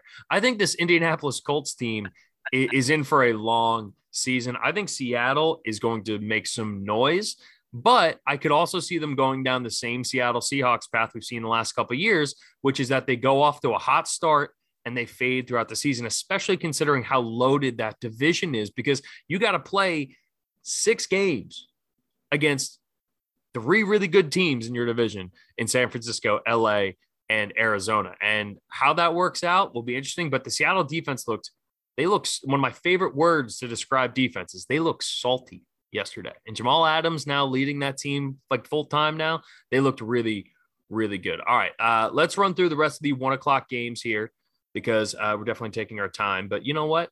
It's week 1 of football, man. I'm cool with that. I'll take that. The NFL being back as a whole just makes me so freaking happy. It's so good. So good, Scotty. One of our games of the week, Chargers, Washington football team. Unfortunately, the lead story out of this is Ryan Fitzpatrick had not a full hip dislocation, but what's called a subluxation or subluxation, I believe, subluxation, which is that your hip partially pops out and then pops itself back into place. And now they're going to be led by Taylor Heinicke. The Washington football team put Ryan Fitzpatrick on IR, so he will be out for at least 8 weeks. This was a really good game. And I think the biggest takeaway from here, Justin Herbert led the team when he really needed to down the stretch and ended up, making some really big throws when he needed to in the fourth quarter. But I think this Chargers defense is legit, dude. I think this Chargers defense is seriously like dangerous. And I hate seeing Fitzpatrick go down. Now they're playing Heinicke, but all in all, they did a pretty damn good job. It was a little bit bend, don't break. There was a lot of yards from Washington. They moved the ball pretty well, but as soon as they got in the red zone, as soon as they needed to make a play, force a turnover, they were able to do so. And I'm pretty excited about this Chargers team winning a hard-fought game on the road, going across the country. And Washington is kind of what we thought they were going to be, which is a really, really good defensive team and then a pretty good offensive team. And they, we'll see what happens when Heinicke gets a full week of preparation, because he was kind of frisky in the playoffs last year. What did you take away from the Chargers and the Washington football team? You're absolutely right. That defense is leaps and bounds better than it's been in years past. with Anthony Lynn there, oddly enough. But Justin Herbert is the real deal. Like, he's really, really good. I mean, all pro good. And then of course our always underrated for some reason, I don't know why still, but Keenan Allen, who had a monster game, 9 catches, 100 yards on 13 targets. But it was a lot of the game management stuff for me with Justin Herbert. It was like, we got hit in the mouth, but we're coming right back. We're going to drive down the field. And maybe we didn't score a touchdown, but we got in field goal range. And the defense did enough of a job on the other side that they shut down a decent-ish offense in Washington. Washington without Curtis Samuel. And Antonio Gibson had a great game, but he was basically it on the ground. And they shut down Terry McLaurin, which we've all seen in the last 2 years. When he's your number one, it's pretty easy to figure out that passing game because he's pretty much all you have to worry about. So kudos to the Chargers defense. See what the Washington offense looks like moving forward. But especially we didn't get to see the full revamped Washington football team offense because Curtis Samuel is on IR, which is super unfortunate because I think the difference that Curtis Samuel could make from them from a creativity standpoint on offense is huge because of everything you can use him with and the ways that he can kind of, affect the football game. But you hit it on the head, man. Keenan Allen, again, 9 catches, 100 yards. Like, he's the kind of receiver that, like, he's not huge after the catch. He doesn't score a ton of touchdowns, but he just catches balls and racks up yards. He's not going to make the explosive play. He's not going to make the SportsCenter top 10 play, but he's going to just consistently be there. And the huge difference maker for this team, and if this ends up being consistent for them all throughout the season, is going to make Los Angeles a legit threat to not only make the playoffs, but I think potentially even push Kansas City, is Mike Williams. Mike Williams with 8 catches for 82 yards and a touchdown. This is a guy who was drafted in the top 10 coming out of Clemson for a reason, because we all saw his talent. And when you have to do with Keenan Allen, there's going to be opportunities there, but he's struggled to stay healthy. He has had struggles catching the football. If this is a real chemistry thing between he and Justin Herbert now in year number 2 for Justin Herbert, and now you got 2 guys out of the back in the wide receiver room like that, plus you add in Austin Eckler and a renaissance game for Jared Cook, who's basically been left for dead. Yeah. I mean, there's a lot Even he to was be catching afraid the ball. He had 5 catches for 50 yards. Justin Guyton, who is he is a daily fantasy monster in certain games. Kylan Hill Jr., again, a rookie guy who has some big upside, ends up with 3 catches for 30 yards. And I'll say this too. We were talking about the Los Angeles defense here. One of my favorite players coming out of the draft 2 years ago was a linebacker out of Oklahoma named Kenneth Murray. All right. And he had an okay rookie season. But I liked the kid a lot. I liked his makeup. I thought he was going to be a good pro. I think he was a 2nd or 3rd round pick. He is now the heart and soul, the center of this defense, right? 10 tackles yesterday, led the team, was flying all over the field. You got a healthy and revamped Derwin James, who is a matchup nightmare for teams. And how about this from the rookie, Asante Samuel Jr., 5 tackles, doing what his dad never did. And he was primarily matched up against who else? Terry McLaurin, who only ended up with 4 catches for 62 yards. And he had that one insane catch, the catch of the day along the sidelines yesterday. Just sticking his head parallel to the ground and shifts his body 180 degrees. And somehow it went, I don't think it was Asante Samuel Jr., it's whoever 24 is on the Chargers, but it went right through the hands of the cornerback for the Chargers and somehow ended up in Terry McLaurin's arms. That was an incredible play. And look, the Chargers at one point in this game were losing. They got off to a fast start. And then in the third quarter, it was it was 13-9 going into halftime. And then coming out of the break, it was 16-9, 16-13 happened very quickly in the third quarter. And then it just kind of became a defensive battle. And for all the people who are saying Brandon Staley doesn't have the talent that he had with the Rams as the defensive coordinator, he's not going to be able to do the same thing with the Chargers. He did. He is the Sean McVay, the Kyle Shanahan of defense. Young, brilliant defensive mind, defensive backs coach at JMU. Shout out to the Dukes once again. Got to always give them a weekly shout out. Really, really impressive game for the Chargers. And behind a defense that has young, hungry players, but also like guys who have like the it factor. Like that's when I look at Kenneth Murray Jr. and Asante Samuel Jr., like those are guys to me that they may not be the most talented. They might be a little overlooked. Both of, Asante Samuel Jr., Kenneth Murray Jr., neither one of them were first round picks, but they just have that it quality, kind of like Antonio Winfield Jr. has, or Antoine Winfield Jr. has in Tampa Bay. It's just, there's something about them that draws you to them. And then on top of it too, Joey Bosa ends up with his first sack coming back from injury. Nice to see that he is healthy here. That defense is going to cause problems, man. They're going to cause problems. And if Justin, again, like we're seeing Justin Herbert throw for 340 yards against this Washington football team defense, what are they going to do when they're going up against a bad defense? Like what are they going to do when they play the Raiders? I'd love to have him in fantasy that week. Yeah.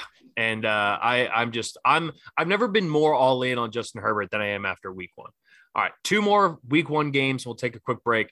Jets, Panthers, the Sam Darnold revenge game. There's not too much to take away from this. There was the great Robbie Anderson, Sam Darnold touchdown, long deep ball. I think it was like 60 something yards. It was a beautiful throw, beautiful, catch, the whole thing. It was a pretty boring game. It was kind of the snooze fest game. Both of these last 2 games. The Jets almost came back and won too. I mean, yeah.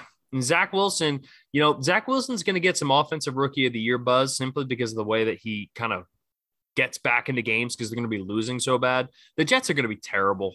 The Jets are going to be really, really bad. I forget where we had them, but the Jets are going to be a really bad football team. I think I had them at like 4-13, whatever it was. I had them at 6-11. And that is wrong. That's just wrong. They're going to be a 3-14, 4-13 kind of a team. And but Zach Wilson's going to do some things. And credit to the kid. He came out there, threw some really impressive passes. I was a little underwhelmed by Carolina, but at the end of the day, like Carolina is a young team still. McCaffrey, seeing him back healthy. Yeah, that was fun. The quietest, almost 200 yards of total offense I think I've ever seen. 21 carries for 98 yards and then 9 catches for 89 yards. Like that is crazy. He got targeted 9 times, 9 catches. Didn't find the end zone, but again, they did enough. Robbie Anderson had 1 catch, the 57-yard touchdown. DJ Moore had a good game. I think as this team gets some more, reps together, I could see them being like a late kind of sleeper because I do think the NFC is pretty weak outside of the NFC West. So we'll see kind of how it turns out from there. And there's always the chance that, look, the NFC West cannibalizes each other. And then all of a sudden there's a wild card spot that opens up there for a team like Carolina that might end up going, 10-7 or 11-6. And it'll be close. The last 1 o'clock game we had that was surprising actually was the Houston Texans blowing the doors off of Jacksonville, 37-21. Tyrod Taylor had a great game. I mean, that game was over from the basically the first Houston Texans series. Tyrod Taylor is just consistently underrated. Mark Ingram had an awesome day. I mean, I thought the days of Mark Ingram getting 26 carries for 85 yards and a touchdown were gone, and yet here we are. And then on the other side, I think the most important aspect in terms of like our most important storyline or why you care about this game at all is Trevor Lawrence. And he ends up 28 of 51, 3 touchdowns, but also had 3 interceptions. Almost all of that came in garbage time. I'm not going to say anything yet. It's too early, but I don't think, at least about Trevor Lawrence, this Urban Meyer thing's not going to work out, dude. It's just not. Like, it reeks of Nick Saban in Miami all over again. I mean, fine by me. I'm not a huge Urban Meyer fan. By the way, no one should be. No one should be a huge Urban Meyer fan. I think for Trevor Lawrence, it looked like he was starting to put it together at the end there. But again, it was the Texans. So it just, you could tell from the beginning of the game that he was not at all ready for the speed.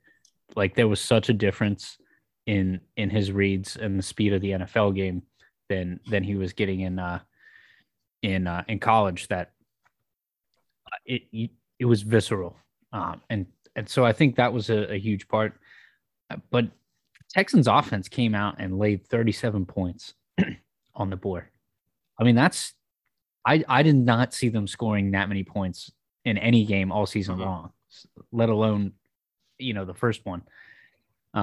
So good for them. I mean, and their defense did enough against what I think is probably a really, really good rookie who will probably be talking about at the end of the year as an offensive rookie of the year, just for the numbers he will end up putting up, I think. But yeah, that was wild. Mark Ingram with 90 yards and a touchdown. That was crazy. And then we talked about the Tyrod Taylor. He's the one that is the reason that we now have Justin Herbert slinging 380 yards against. Well, the Chargers team doctor is the reason for puncturing his lung. Right. So good to see him back on the football field. I've always rooted for Tyrod Taylor. Fun fact, when Tyrod Taylor was at Virginia Tech, he was the starting quarterback when JMU beat them when they were ranked. So just a fun fact. Again, finding any way to plug in JMU when I can. Little known fact. No, but I do like Tyrod Taylor. He's always been the guy, before the guy, whether it was Baker in Cleveland, Josh Allen in Buffalo. You can just kind of, and then obviously last year with the Chargers and Herbert. I'm happy to see Tyrod Taylor getting a chance, and we're not seeing Deshaun Watson anytime soon. I can assure you of that, if nothing else. And yeah, man, I mean, look, I don't think we see Houston win any other games. I mean, maybe a handful here or there, but there was a bet out there that I think it was Houston and the Jets, maybe, or it's Houston and someone else, but neither of them getting over 4 wins on the season. And I found that to just be hilarious because I think it's actually pretty close to being accurate. But yeah, man, I mean, good for them. Good for David Culley and everything and all the crap they've had to wade through as a team with all the Deshaun Watson stuff to come out there and get a win. That's huge. All right. Long first segment, but we're going to take a quick break. We come back. We got 5 more games to get to here. Talk a little college football, and we'll put a pause on the pod until later on in the week. All right, the 4:00 window was honestly kind of like on par with the first, the 1:00 window. Only difference being it was just a smaller sample size. But we had 2 really, really good games, one absolute blowout, and then another one that was also very much single-handed into one direction. So we'll start with the 2 competitive games, the Cleveland Browns and the Kansas City Chiefs. The Chiefs mount a big comeback. Amazingly, Patrick Mahomes is 11-0 in his career in the month of September. 11-0. Never lost a game in September. The Chiefs are just ridiculous. And if you're a Browns fan right now, what I can tell you is feel good, because that is as good of a loss as you can have, because the Chiefs are just, especially early in the season, with the continuity they brought back. I mean, and on top of it too, man, this new Chiefs offensive line looked awesome. I was so impressed by everything. But I was more impressed between the 2 teams. I was more impressed with what Cleveland did than what Kansas City did. I was very, very impressed with this Cleveland Browns team. They led through the majority of the game. They were up 22-10 at halftime. They were still up 22-20 in the third quarter and get a touchdown. It kind of goes back and forth. Chiefs end up holding on with the 4-point victory, but you can only hold down the Chiefs for so long. The big, number of the game is Tyreek Hill, right? I mean, just want to say this. I've never been more happy with my first 2 picks in a fantasy draft than taking Tyreek Hill and Travis Kelce back to back at 12 and 13. That's because, good stack. Yeah. Because between the 2 of them, I got 17 catches, 273 yards, and 3 touchdowns. And that's just, Oh and my that's God. against an amazing defense. So you're just immediately injecting that into your lineup every single week. But again, a lot of credit needs to go to the Cleveland Browns here because the Browns really won this game through the majority of the first 2.5 quarters. And that's hard to do against Kansas City. There's a handful of teams, you can count them on one hand, who've done that to Kansas City over the last 3 or 4 years. And Mahomes is just gonna Mahomes, he's just gonna do that. Do you have a different takeaway, or to you, is it, or were you as impressed with Cleveland as I was? Because I was very impressed. Yeah, it looked like they picked up the offense where they had left it in the divisional round against Pittsburgh. The team was moving the ball, and they were doing it with Nick Chubb. They were doing it with Kareem Hunt. They were doing it with Anthony Schwartz, who had a decent game on the ground. And in the air. And in the air. Austin Hooper had a couple of big catches in the first half. Njoku had a couple of big catches. Baker was spreading the ball out, and it was not anything that we're not used to seeing, because this is what they did late in the season last year, and especially against, as I said, Pittsburgh in that divisional round. So optimism. A 33-29 loss to the Chiefs in week 1. Yeah, it sucks because you were ahead by 2 scores, but honestly, that's impressive. I would take as much positivity as you can away from that game, and then go out and kick the shit out of the Steelers and the Ravens, please, because that to me spoke louder than Pittsburgh with a big upset in Buffalo in that division. So glean all the positivity you can. It was a good, if there's ever such a thing as a good loss, that was it. Good loss. I love what you said there about their loss is more impressive than the Steelers win. And I think they're close. I don't think there's a huge difference. But doing this to Kansas City, like you said, week 1, being in control of that game, and really a Nick Chubb fumble away from pretty handily winning this, and also the punter losing the ball and their own goal line. I mean, you take away those 2 mistakes, and I think the Browns end up winning this game. So, you're 2 mistakes away in week 1 from beating Kansas City. I was just so impressed. I thought the defense did a really, really good job. I mean, defense is good. They held the Chiefs to 10 points in the first half. And again, 2 fumbles in really bad situations ultimately set the Chiefs up to come back in this game. And I get it. What happens on the field happens on the field. You can't play the what if game.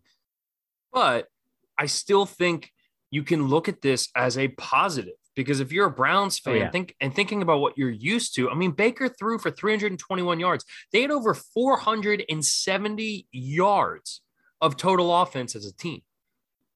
That is so bonkers. That has to be so exciting as a Browns fan to see that. And I heard some people talking about, Baker Mayfield, and kind of as it's just, how good can Baker be? I think, and I heard one name that kind of got thrown out there that I actually kind of love. It was Phillip Rivers. And could Baker Mayfield be the Phillip Rivers of this generation? A guy who's going to be in the top 10 to 15 quarterbacks year in, year out. He's going to be in the playoffs. They'll get to some AFC championship games. And then we always said too about Phillip Rivers is the one thing the Chargers were always missing was the luck aspect that you can't control. And could they ever put it all together? I think Phillip Rivers easily could have been a Super Bowl winning quarterback. He had all the talent in the world to do so. And I think Baker has a lot of that too, and a lot of the moxie and everything else. He completed passes to 8 different wide receivers, and Odell Beckham Jr. did not play in this game. And, we'll see if the whole thing everyone said last year, that they actually threw the ball better when Odell Beckham left. I don't subscribe to that. Yes, did it force Baker to look around and find other guys? Yes. And so maybe in the short term it did. But if you add Odell Beckham Jr. here now, and in terms of development, I think it's good for a young quarterback to be forced not to have a safety blanket like Odell Beckham Jr., because now Baker has had a string of games, probably 8 or 9 games. Well, basically the majority of last season, plus this game, in the playoff run last year to get reps working the ball to other guys. And I think in the long run, that's going to help Baker as he continues to develop, right? Like when Odell Beckham Jr. comes back, Baker's not going to be like, oh, I have to get the ball to Odell like he might have been before. Odell's just going to be another weapon. And if you're distributing the ball to eight different guys caught a pass from Baker Mayfield, that is really, really impressive. Good problem to have. And if you add Odell Beckham into that mix, someone as talented as him, I think Cleveland is going to be really good. I think Cleveland's going to be really good. Now, with Pittsburgh's defense, I'll say this. I don't know if it's as slam dunk, shut the door that Cleveland's going to win the division as I kind of thought going into the season.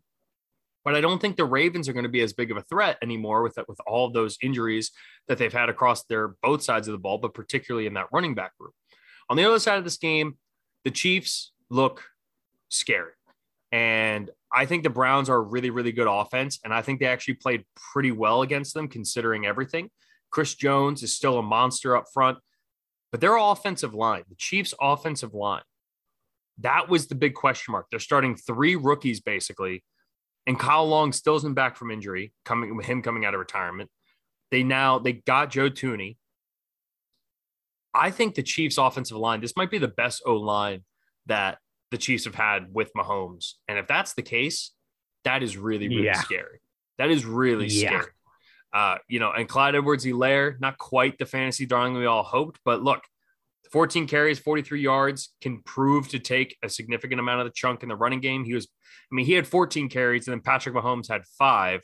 And then after that, it was a 4-way tie with 1 carry for the rest of the team.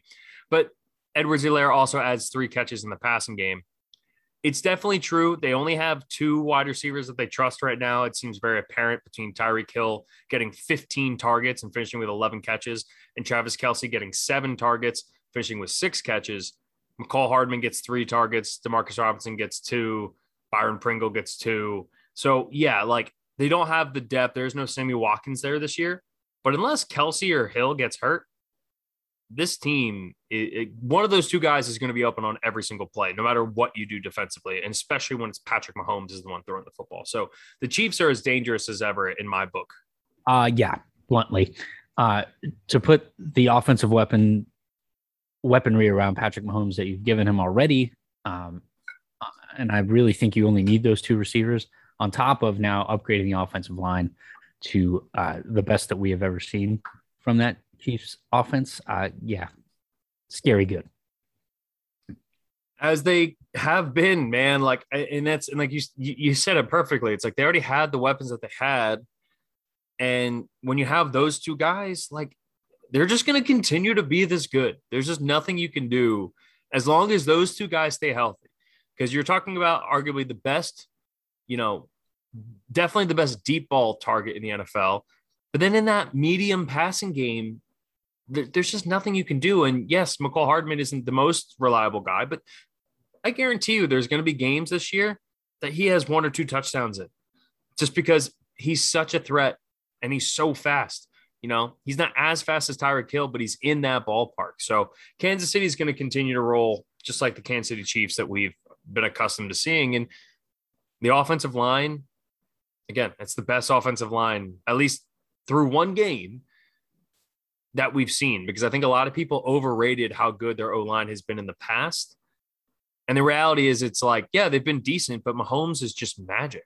He just does stuff. And as opposed to, the O-line they had in the Super Bowl last year was atrocious compared to what they had before. And now it looks like they might have some guys who are young. And obviously Joe Thuney, who's been in the league for a while, he's a really, really dangerous guy. All right. The other really good game in the 4:00 window was the AFC East matchup. I wouldn't even call it a really good game. It was just a really competitive game. Came down to the wire. It was the Alabama QB Bowl. We saw Mac Jones throw it 40 times. And we saw Tua look a little bit better than we saw last year, but I'm not 100% convinced of it.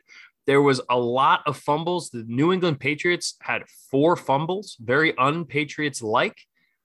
But patriotic, Jeff. I believe that's the term. That's a good point. Actually, you're right. I should have used the proper vernacular there. Anything really jump out to you about this game from either side? I walked away from it being like it felt like an AFC East matchup between pretty two decent teams, but I'm not loving either Yeah. team walking away from it. It seemed you mentioned that it was the Alabama quarterback or former Alabama quarterback bowl, and it kind of seemed like that. It seemed like a college game in some respects. Um, I mean, Miami did it with a greater team effort, I think. A lot of spreading the ball around, and talk about Alabama. Jalen Waddle had a phenomenal first game of the season, and I said before, all it's going to take is one big play for him to break out, and he got it in week 1. So watch out for that as the season progresses. Damian Harris was a big story for me on the offense for the Patriots today. They lost Sony Michel. They still got James White and the plethora of backs, but running in a Bill Belichick offense has never been the bread and butter. Damian Harris had 23 carries and 100 yards. Mm-hmm. I can't remember the last time I saw a Patriots running back with that volume and that rushing total. So good there. And then it appears that they now have some ish weaponry for Mac Jones to throw to. Nelson Aguilar had a good game. So I think this Patriots team is a lot better than they looked on offense yesterday. And I think that's just because everything's so new. Like when you get a new toy and you're messing around with it before you master it. So I think they're going to be better down the stretch. But yeah, they're going to be an exciting team to watch, I think.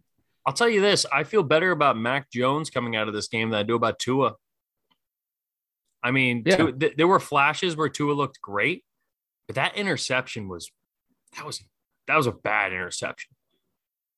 And I mean, look, Tua, we need to see something out of Tua this year for me to really buy into him. And I don't know how much of the injury back in college is still affecting him at this point. I want to give him the benefit of the doubt, but I don't really see a difference from the Tua we saw this year from the Tua we saw last year. I really don't. I thought the running game was underwhelming. I thought the New England defense, I mean, this was a schematic win for New England because there wasn't a singular player that took over for New England's defense. They Bill Belichicked them, Bill Belichick just knew how to stop this offense from Miami. And yet the Dolphins still come away with a win, and you give them credit for kind of fighting and fighting and staying in it. And their defense basically won them the game. But if Damian Harris doesn't fumble that ball at the end of the game, I mean, New England's probably because they were in the red zone when Damian Harris fumbled that ball. This is a Patriots win. And we're talking about this completely different. We're talking about what a gritty performance Mac Jones put in and how he looks like 2002 Tom Brady all over again. And by the way, I think Mac Jones looked great. The decision making preseason. Yeah. But like it's such a different speed and the schemes and everything defensively are so different, especially a team coached by Brian Flores. I thought Mac Jones's processing was incredible. Like my jaw dropped at just how quickly he was making his decisions. And it wasn't like this second guessing little like mini pump fakes. Like, oh, do I go here? Do I throw here? No, it was just boom, nothing there. Boom, boom, boom. Get the ball out. Like he was just processing at such an elite level, which is something we've talked about in this pod before in the way that some of his previous coaches have talked about him. And I heard an interesting thing too. Is it Trey Brown? Is that the left tackle for New England? Right. The guy who came from Las Vegas, right? Trent Brown. They were someone was talking to him before week 1. It was after the preseason. And they were like, basically like, what do you think of Mac Jones or whatever? And, the media narrative has been like, he's just kind of a young kid. He's just trying to be everybody's best teammate. And he's just kind of like a sweet kind of puppy dog kind of guy. And Trent Brown's response was like, no, dude, like that dude's a killer. Like that dude is an assassin. and he is not afraid to cut your heart out. And I think when you got this pudgy, blue-eyed, Alabama, Bama Bangs looking kid in Mac Jones, who was the understudy to Jalen Hurts and Tua for 3 or 4 years at Alabama, to have that be the narrative that your teammates are pushing as opposed to what we all kind of perceive Mac Jones to be, I think is very telling to how the locker room feels about him. And I think New England is probably going to be a 9 to 10, maybe 9 to 11 win team. I feel really good about Mac Jones. Tua, 16 to 27. I get they're playing the Patriots, so I don't want to hang him for this, but we'll see how he looks the rest of the season.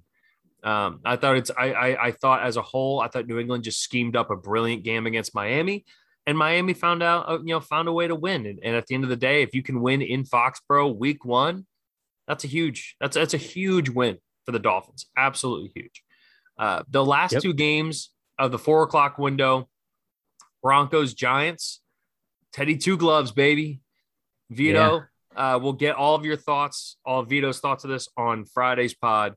But Teddy Bridgewater ended up leading the NFL in QBR this week, 95.7. And it comes down to what I was telling Vito last week when we were talking about, the Teddy being named the starter compared to Drew Lock, which is that if Drew Lock is in this game, he's turning the ball over a couple of times. Teddy Bridgewater played basically a flawless game. Was he incredible? Was he lighting the world on fire? No, by no means. But he's also going up against a really good secondary and 2 really good cornerbacks for the New York Giants. 28 to 36, 264, and 2 touchdowns. You're not mad at that. And then on top of it, too, you had 160 yards on the ground. And you got, the Jerry Jeudy. So Jerry Jeudy did get injured. It's a high ankle sprain. He's expected to miss 4 to 6 weeks, but high ankle sprains are tricky. You never really know when guys fully are able to come back from that. So you're, Cortland Sutton fans, Noah Fant, KJ Hamler, Tim Patrick, who had a really good day. Everyone forgot Tim Patrick. Yeah. You had mentioned, I think a couple weeks ago, talk about like best 4 wide receiver rooms. Tim Patrick's a damn good wide receiver. Tim Patrick's a very good wide receiver. And he added 4 for 40 with a touchdown. So, I think Cortland Sutton coming back from injury, Tim Patrick and KJ Hamler will be able to hold down the fort until Jerry Jeudy came back. But before he got hurt, Jerry Jeudy had a hell of a game, 6 catches for 72. And this defense for Denver looked great. Denver kind of looked how I expected them to look. The bigger thing, and I guess I should say this, the Giants looked like how I expected them to look, but there was a doubt in my mind that maybe we would see a better version of the Giants in week 1. And Daniel Jones just looked bad, man. He just looked bad. That offensive line is bad. It's all, look, there's 2 things about the Giants offense, and I don't want to talk about them anymore for a long time. But the 2 things are, number 1, Daniel Jones is bad. You need to move on from that ASAP if you're Dave Gettleman before you lose your job. And number 2 is obviously it seemed that they were being conservative about Saquon coming back from the injury. He only had 10 carries, and then obviously they have the Thursday night game coming up this week. So short turnaround on a guy who's still on the mend, perhaps a little bit. So if that's what you're going to get out of the guy who is your franchise offensive player, you're in trouble. Well, both of them really, if you're throwing Daniel Jones in that with Saquon, but you're in trouble. Wasn't thrilled with any of the receivers except Sterling Shepard, who had a monster game. 40 yards that came from that 1 touchdown, though, man. You know what I mean? So it's like even Sterling Shepard, I'm like, eh. I'm done talking about the Giants offense for a while. That's it. Enough of them. That Broncos defense was unreal. Melvin Gordon Jr. on the offensive side of the ball. He's here, folks. 9.2 per and a touchdown on 11 carries. He was out carried by rookie Javonte Williams, but that big run he had. That big run was huge, dude. He looked just like the Melvin Gordon we saw in LA and San Diego.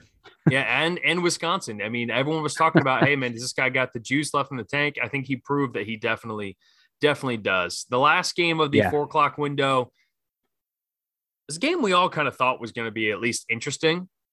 And it turns out Aaron Rodgers has decided that he does not care about the Green Bay Packers at all. I'm not going to bury him as much as everyone else has because he did not have a lot of time. I give a ton of credit to the New Orleans defense in this game. Yes, he looked a little lethargic. Yes, he looked like he wasn't super invested.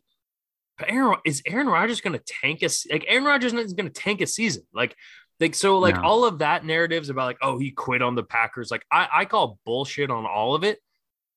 But they still did not look good. I don't know what the deal is with Green Bay, and they're the team that I'm most fascinated to watch in week 2 because getting blown out 38-3 like that, I mean, that was shocking At a to neutral me. site. It wasn't even like it was at the Dome where, And where they Jameis had Winston, 80,000. get the stat line from Jameis Winston was crazy. 14 of 20, and 148 yards, and he threw 5 touchdown passes. What do you have, like 95 at the half? This is what happens when you have an ultimate talent in like elite level talent in Jameis Winston, but you're using him as a game manager because that's what this was. They just used Jameis Winston as a straight up game manager. And it's clear that this Sean Payton development is actually being implemented against a good Green Bay defense. I was blown away. It didn't matter who he was throwing it to. And Alvin Kamara has another big day, both in the running game. He had 3 catches for 8 yards. He'd have a touchdown through the air. But Kamara, I mean, he's such a weapon. He was the guy that Green Bay was clearly, kind of zoning in on. But I don't know, man. I walked away from this being like, and we're going to get to the overreaction stuff. I don't think the Saints are as good as we saw here. And I don't think the Packers were as bad. But if nothing else, it was an impressive first game, and it sounds like your pup Nittany is agreeing with me here. Yeah, he's a big Saints fan. No, he's not. Look, Jameis Winston did what he needed to do. The only fear I have in this offense is that nobody stood out, like including Kamara. 20 carries for 83 yards, didn't find the end zone, and he was way down the list on receiving, which is rare. But I think the fact that Drew Brees is not the quarterback anymore kind of helped that. Juwan Johnson, former Penn Stater, had 2 touchdowns. Interesting. The guy we thought was going to be the number 1 receiver with Michael Thomas out in Marquez Callaway had 1 catch for 14 yards. So to me, if the Saints want to be as good as they've been in the past years, they've got to find a guy or a group of guys like they've had with Alvin Kamara and Michael Thomas. But that defense was more impressive, I think, than a lot of people gave them credit for. I remember when we did our NFC preview, you were not at all high on them. No, I wasn't. You were like, it's Cam Jordan and then who? Like, but Marshawn Lattimore had a great game. Malcolm Jenkins had a great game. So I think they're better than a lot of people in the preseason and give them credit for it. If they can maintain that pace, then we might be talking about playoffs again, because the way James played, he's going to keep you in a lot of games, and he made smarter decisions. And it might be because he can see again. So we'll see. The Packers are scary. I don't think Aaron Rodgers has punted on this year. He did look like he just didn't care at all. And it was the weirdest thing. And it was very noticeable. It really did look that way. I just don't buy into that's actually what happened. But there's no denying that from perception wise, that's exactly what it looked like. So I just don't know. I don't know what to make of it. And that's what's so weird about this. That being said, you're 100% right. I mean, the Saints defense showed out and played. But let me just throw you some numbers here, Scott, and tell me if you think this is a 38-3 type of blowout. Total first downs, Green Bay 14, New Orleans 22. All right, a little bit leaning towards New Orleans, but still relatively close. Total plays, 52 to Green Bay, 60 to New Orleans. Very close. Total yards, 229 total yards for the Packers, only 320 total yards for the Saints. Still very close, right? Passing yards, Green Bay 186, New Orleans 151. Now the rushing yards were definitely skewed, but the penalties, 5 for 33 for Green Bay, 6 for 36 for New Orleans. The Saints were actually penalized more. Time of possession, 34 for the Saints, 25 for the Packers. Like, all of those things definitely skew New Orleans. And if I just showed you those things and not the final score, you would say I would think that the Saints probably won that game. But you would have never thought that it was a 5 touchdowns, a 38-3 just ass whooping. So again, this was to me the most peculiar outcome of any of the games by far. And I'll throw this in there too. The wide receivers for Green Bay looked worse this year than not including Devontae Adams, looked way worse this year than they did last year. And even still for Devontae Adams, he went 5 for 56, but he had the 31-yard catch at the end of the first half. So immediately take out 50, almost 60% of the total yards for Devontae Adams on one catch. And you take that out and you're looking at, 4 catches for 25 yards. I have no idea what to make away of this game. They did end up putting in Jordan Love at the midway part of the fourth quarter, maybe a little earlier than that. And that was just when they had completely given up. Just a really weird game. And we'll see how, what it means in the long run. The last game on the schedule was the Sunday night game. We had the Los Angeles Rams taking on the Chicago Bears. No surprises here. It kind of went exactly how people thought it would. And the Rams just kind of steamrolled them. I felt like that game could have been blown out even more so. Just the Rams were kind of like, hey, we got to lead. Our defense is handling Chicago. We don't really need to worry about this too much. But I don't know, any major takeaways from the Sunday night game? Because I feel like that was just kind of business as usual in terms of how it all inevitably kind of played out. Yeah. The two things to me were the quarterbacks. Matt Stafford looks unbelievable, and he did it with largely not Robert Woods. Cooper Kupp had one big play, but then he was spreading the ball around. So that's a little bit dangerous if you're an NFC West fan. And then it was good to see Justin Fields for 2 passes. That was pretty neat, considering that Andy Dalton was not great, unsurprisingly. So, but Bears are what they are. I there's nothing more than that. The game went exactly how I imagined it would have. I thought there was a few interesting things here. I mean, again, like this game kind of went how we thought.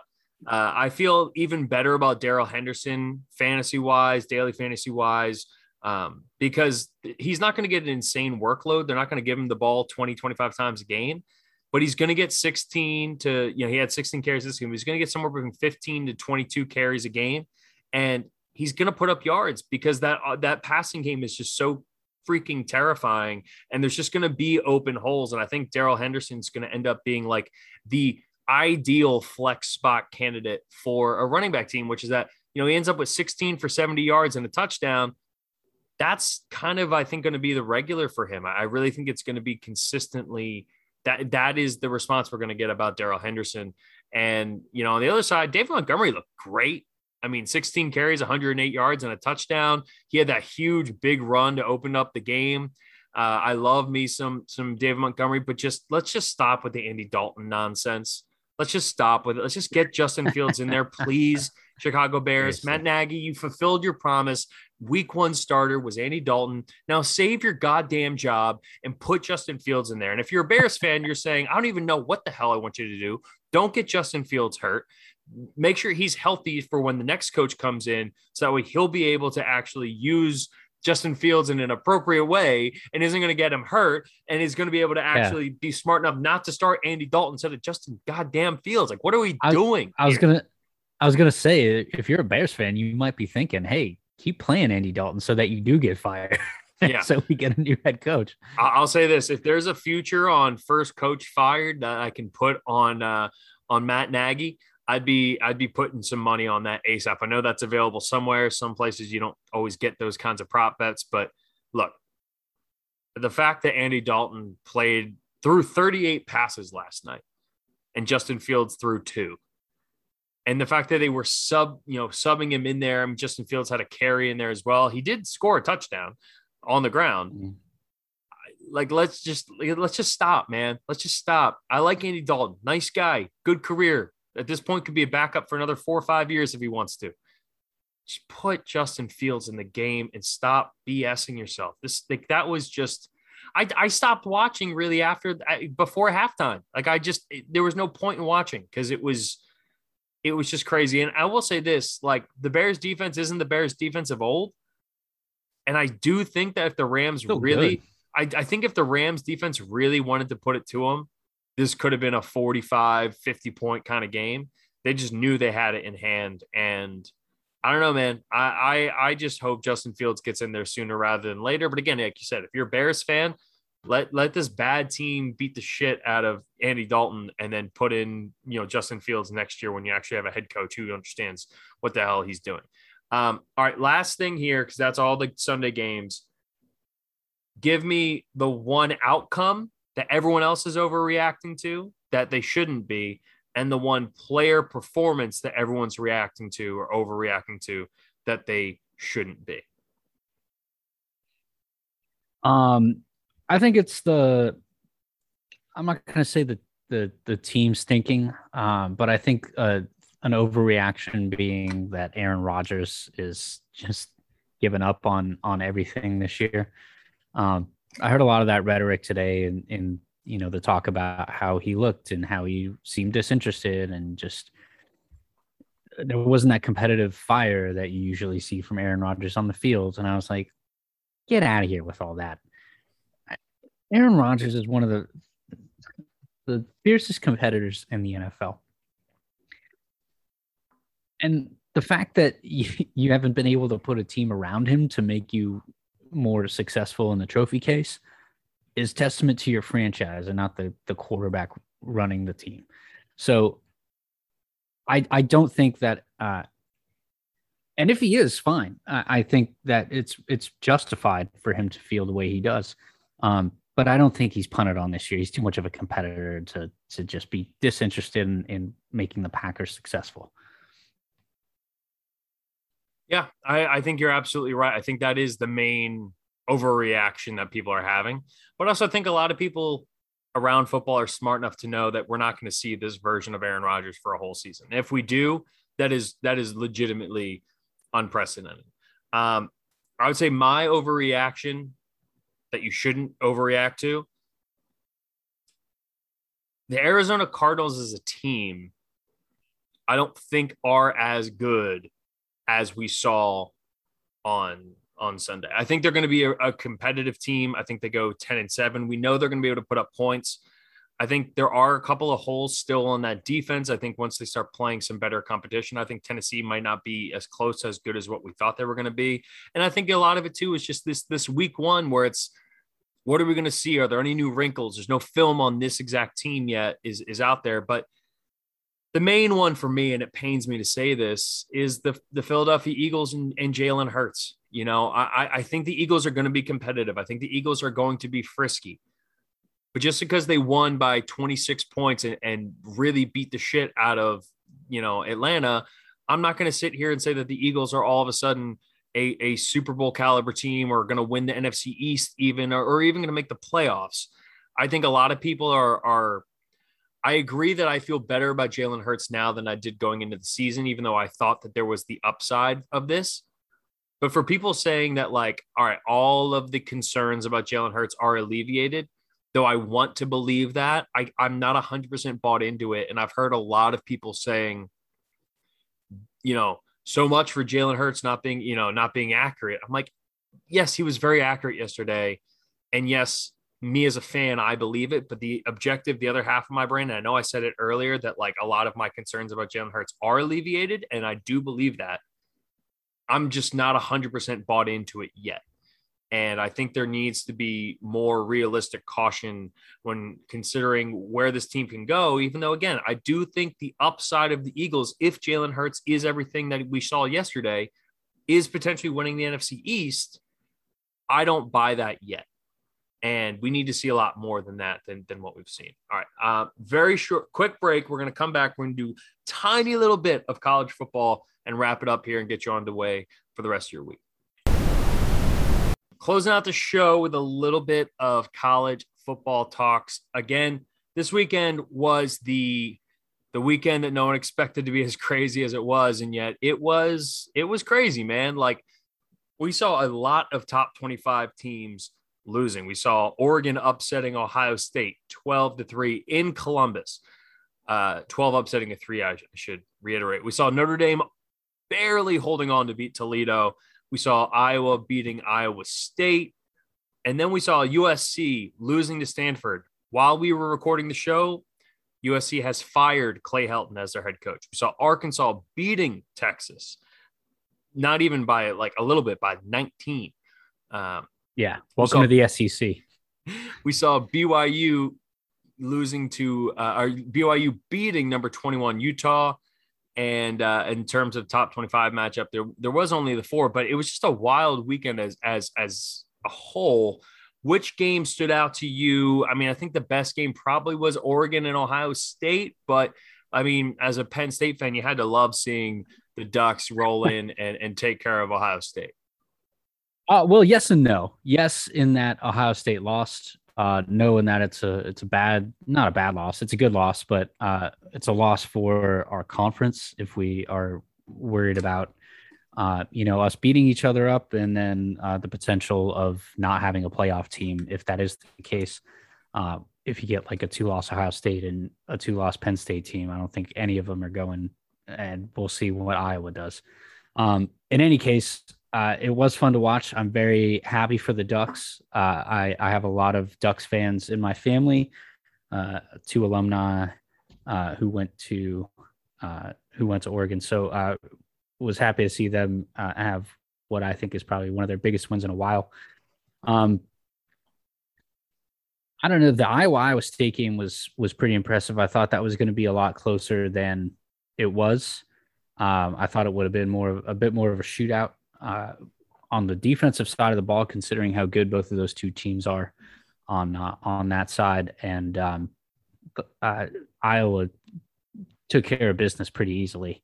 It seemed like. So that to me was probably the big game of the week. Obviously the Penn State game, but I won't count that one because it wasn't. It was. Yeah, for everyone who's not a Penn State fan, that game really didn't mean anything. But they looked good against Ball. They looked really good against Ball State. So I mean, didn't allow a touchdown until the fourth quarter. So they're one of those teams too. I saw there was an article on ESPN today about teams that are in position to make a jump into the playoff conversation. And Penn State was right up there at the top of the list. So I think they are, now, man. But... I mean, right now with Ohio State losing this early, like Penn State is in control of their own destiny right now, dude. And even still, a 2-loss Ohio State team where the second loss comes at the hands of Penn State. Are they playing in Happy Valley or are they playing in Columbus this year? In Columbus this year. So if you get a win on the road in Columbus against Ohio State, and Ohio State only has 2 losses for the rest of the season, including Oregon and then Penn State being the other ones, I think absolutely Penn State's in the conversation. I mean, Penn State probably has to win out. They have, wiggle room for maybe 1 loss. But overall, I mean, and even still, like, let's say Ohio State drops a game, to someone else and then beats Penn State, and it's a 2-loss Ohio State versus a 1-loss Penn State, and Penn State still ends up winning the Big Ten championship, then Penn State's right in there. So, I think Iowa, obviously, they jump up to the top 5 in the AP poll right now.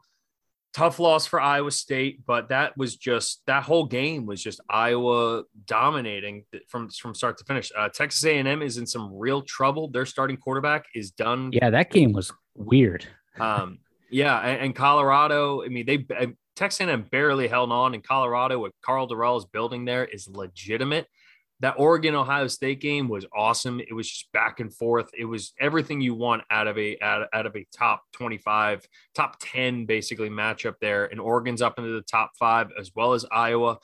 The game of the weekend that really just that opened my eyes the most, and I kind of called it. I didn't call as much of a beatdown as it ended up being, was Arkansas and Texas. I thought Texas, they won a hard-fought game, or they won handily against Louisiana the week before. But, it's a group of 5 team. It's not SEC talent. It's not even Big 12 talent. Like, they're a really, really good group of 5 team. But let's see them up against another Power 5 team They go up against Arkansas. They get drummed 40-21. I thought they got dominated. I thought the Stanford USC game 42-28, especially after Stanford got embarrassed, absolutely embarrassed by TCU in week 1. I was really, really impressed to see how they jumped back and put a beat down on USC themselves. And in terms of the rest of the league, I mean, Utah, they're not, this isn't Utah's year. BYU is a really good program and they're hard to beat. And they play a Power 5 schedule, and now they're going to be a part of the Big 12 as soon as next year. So, there's a lot going on here in college football. And this week was just another one of those weeks. And, it's a long season, but there are things that happen this week. And this is part of why people love college football, is there's something that happens every week that will inevitably affect what happens in the college football playoff and who are the 4 teams that make it. And, every week matters in college football. And that's part of the draw to it, is that, every single game matters. And it's not how I grew up watching sports. It's not really how I grew up watching football as a pro football guy. And so I've always kind of been along the mindset of like, let's just put, like, who cares? Like, let's just see what happens and get the best teams in the playoffs. But there is a very fascinating element to it where Ohio State losing to Oregon, we joked about it, last pod, but you said, the Pac-12 was in trouble. I don't know if the Pac-12 is in much trouble right now because they got 2 undefeated teams. One team has a win against a SEC opponent, and the other team has a win against Ohio State. LSU and Ohio State, 2 teams that have been in the college football playoff within the last 2 years, one of whom won a national championship. So the Pac-12 is amazingly, despite the fact that now USC seems to be out of the conversation, Utah is now out of the conversation. The Pac-12 has 2 legit teams, one in the North, one in the South, which is setting up perfectly for them to actually potentially get a team back in the playoff.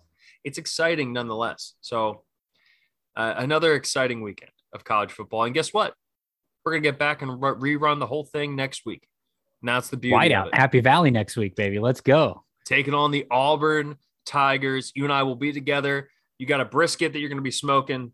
And got that right. We're going to be having some beers and eating some brisket. And I cannot wait, my man. Cannot wait. Long pod today, but we had a lot to get into with week 1 in the NFL, plus a little bit of college football there as a little dessert to wrap up the pod. Thursday/Friday morning, we'll get another one out. Me, Scotty, Vito. Vito has a lot to say about Jameis. So if you said, Jeff, y'all did not talk enough about Jameis Winston, well, I promise you, Vito even asked us. He said, please leave some meat on the bone for my Jameis takes. We need to get his Penn State takes. We need to get his NFL week 1 takes. And then all of us are going to be locked in. By the way, in case you were wondering, we picked 20 games before the weekend between college football and pro football. Scotty has a slight lead over me right now. Scotty went 10-9. I went 9-10, and we have the Baltimore and Las Vegas game. If you're keeping score at home, Scotty has Baltimore covering right now. I'm pulling up that line as we speak. Right now, the Ravens are still a 3.5-point favorite. The Raiders are a 3.5-point underdog. Scotty has the Ravens covering the 3.5. I have the Raiders up outright, not only covering the 3.5, but outright winning and pulling off the upset, because I just don't think Baltimore's got enough depth right now, especially at that running back position. So we will see what happens. Hopefully by the time you're listening to this, you'll know who was right, whether we tied 10-10 or Scotty's got a slight lead on me by about 2 games. But we'll be back later in the week. Thank you for listening. Follow us at Read Option Pod, at Jeff_Gimple, and we will talk to y'all then. Take it easy, everybody.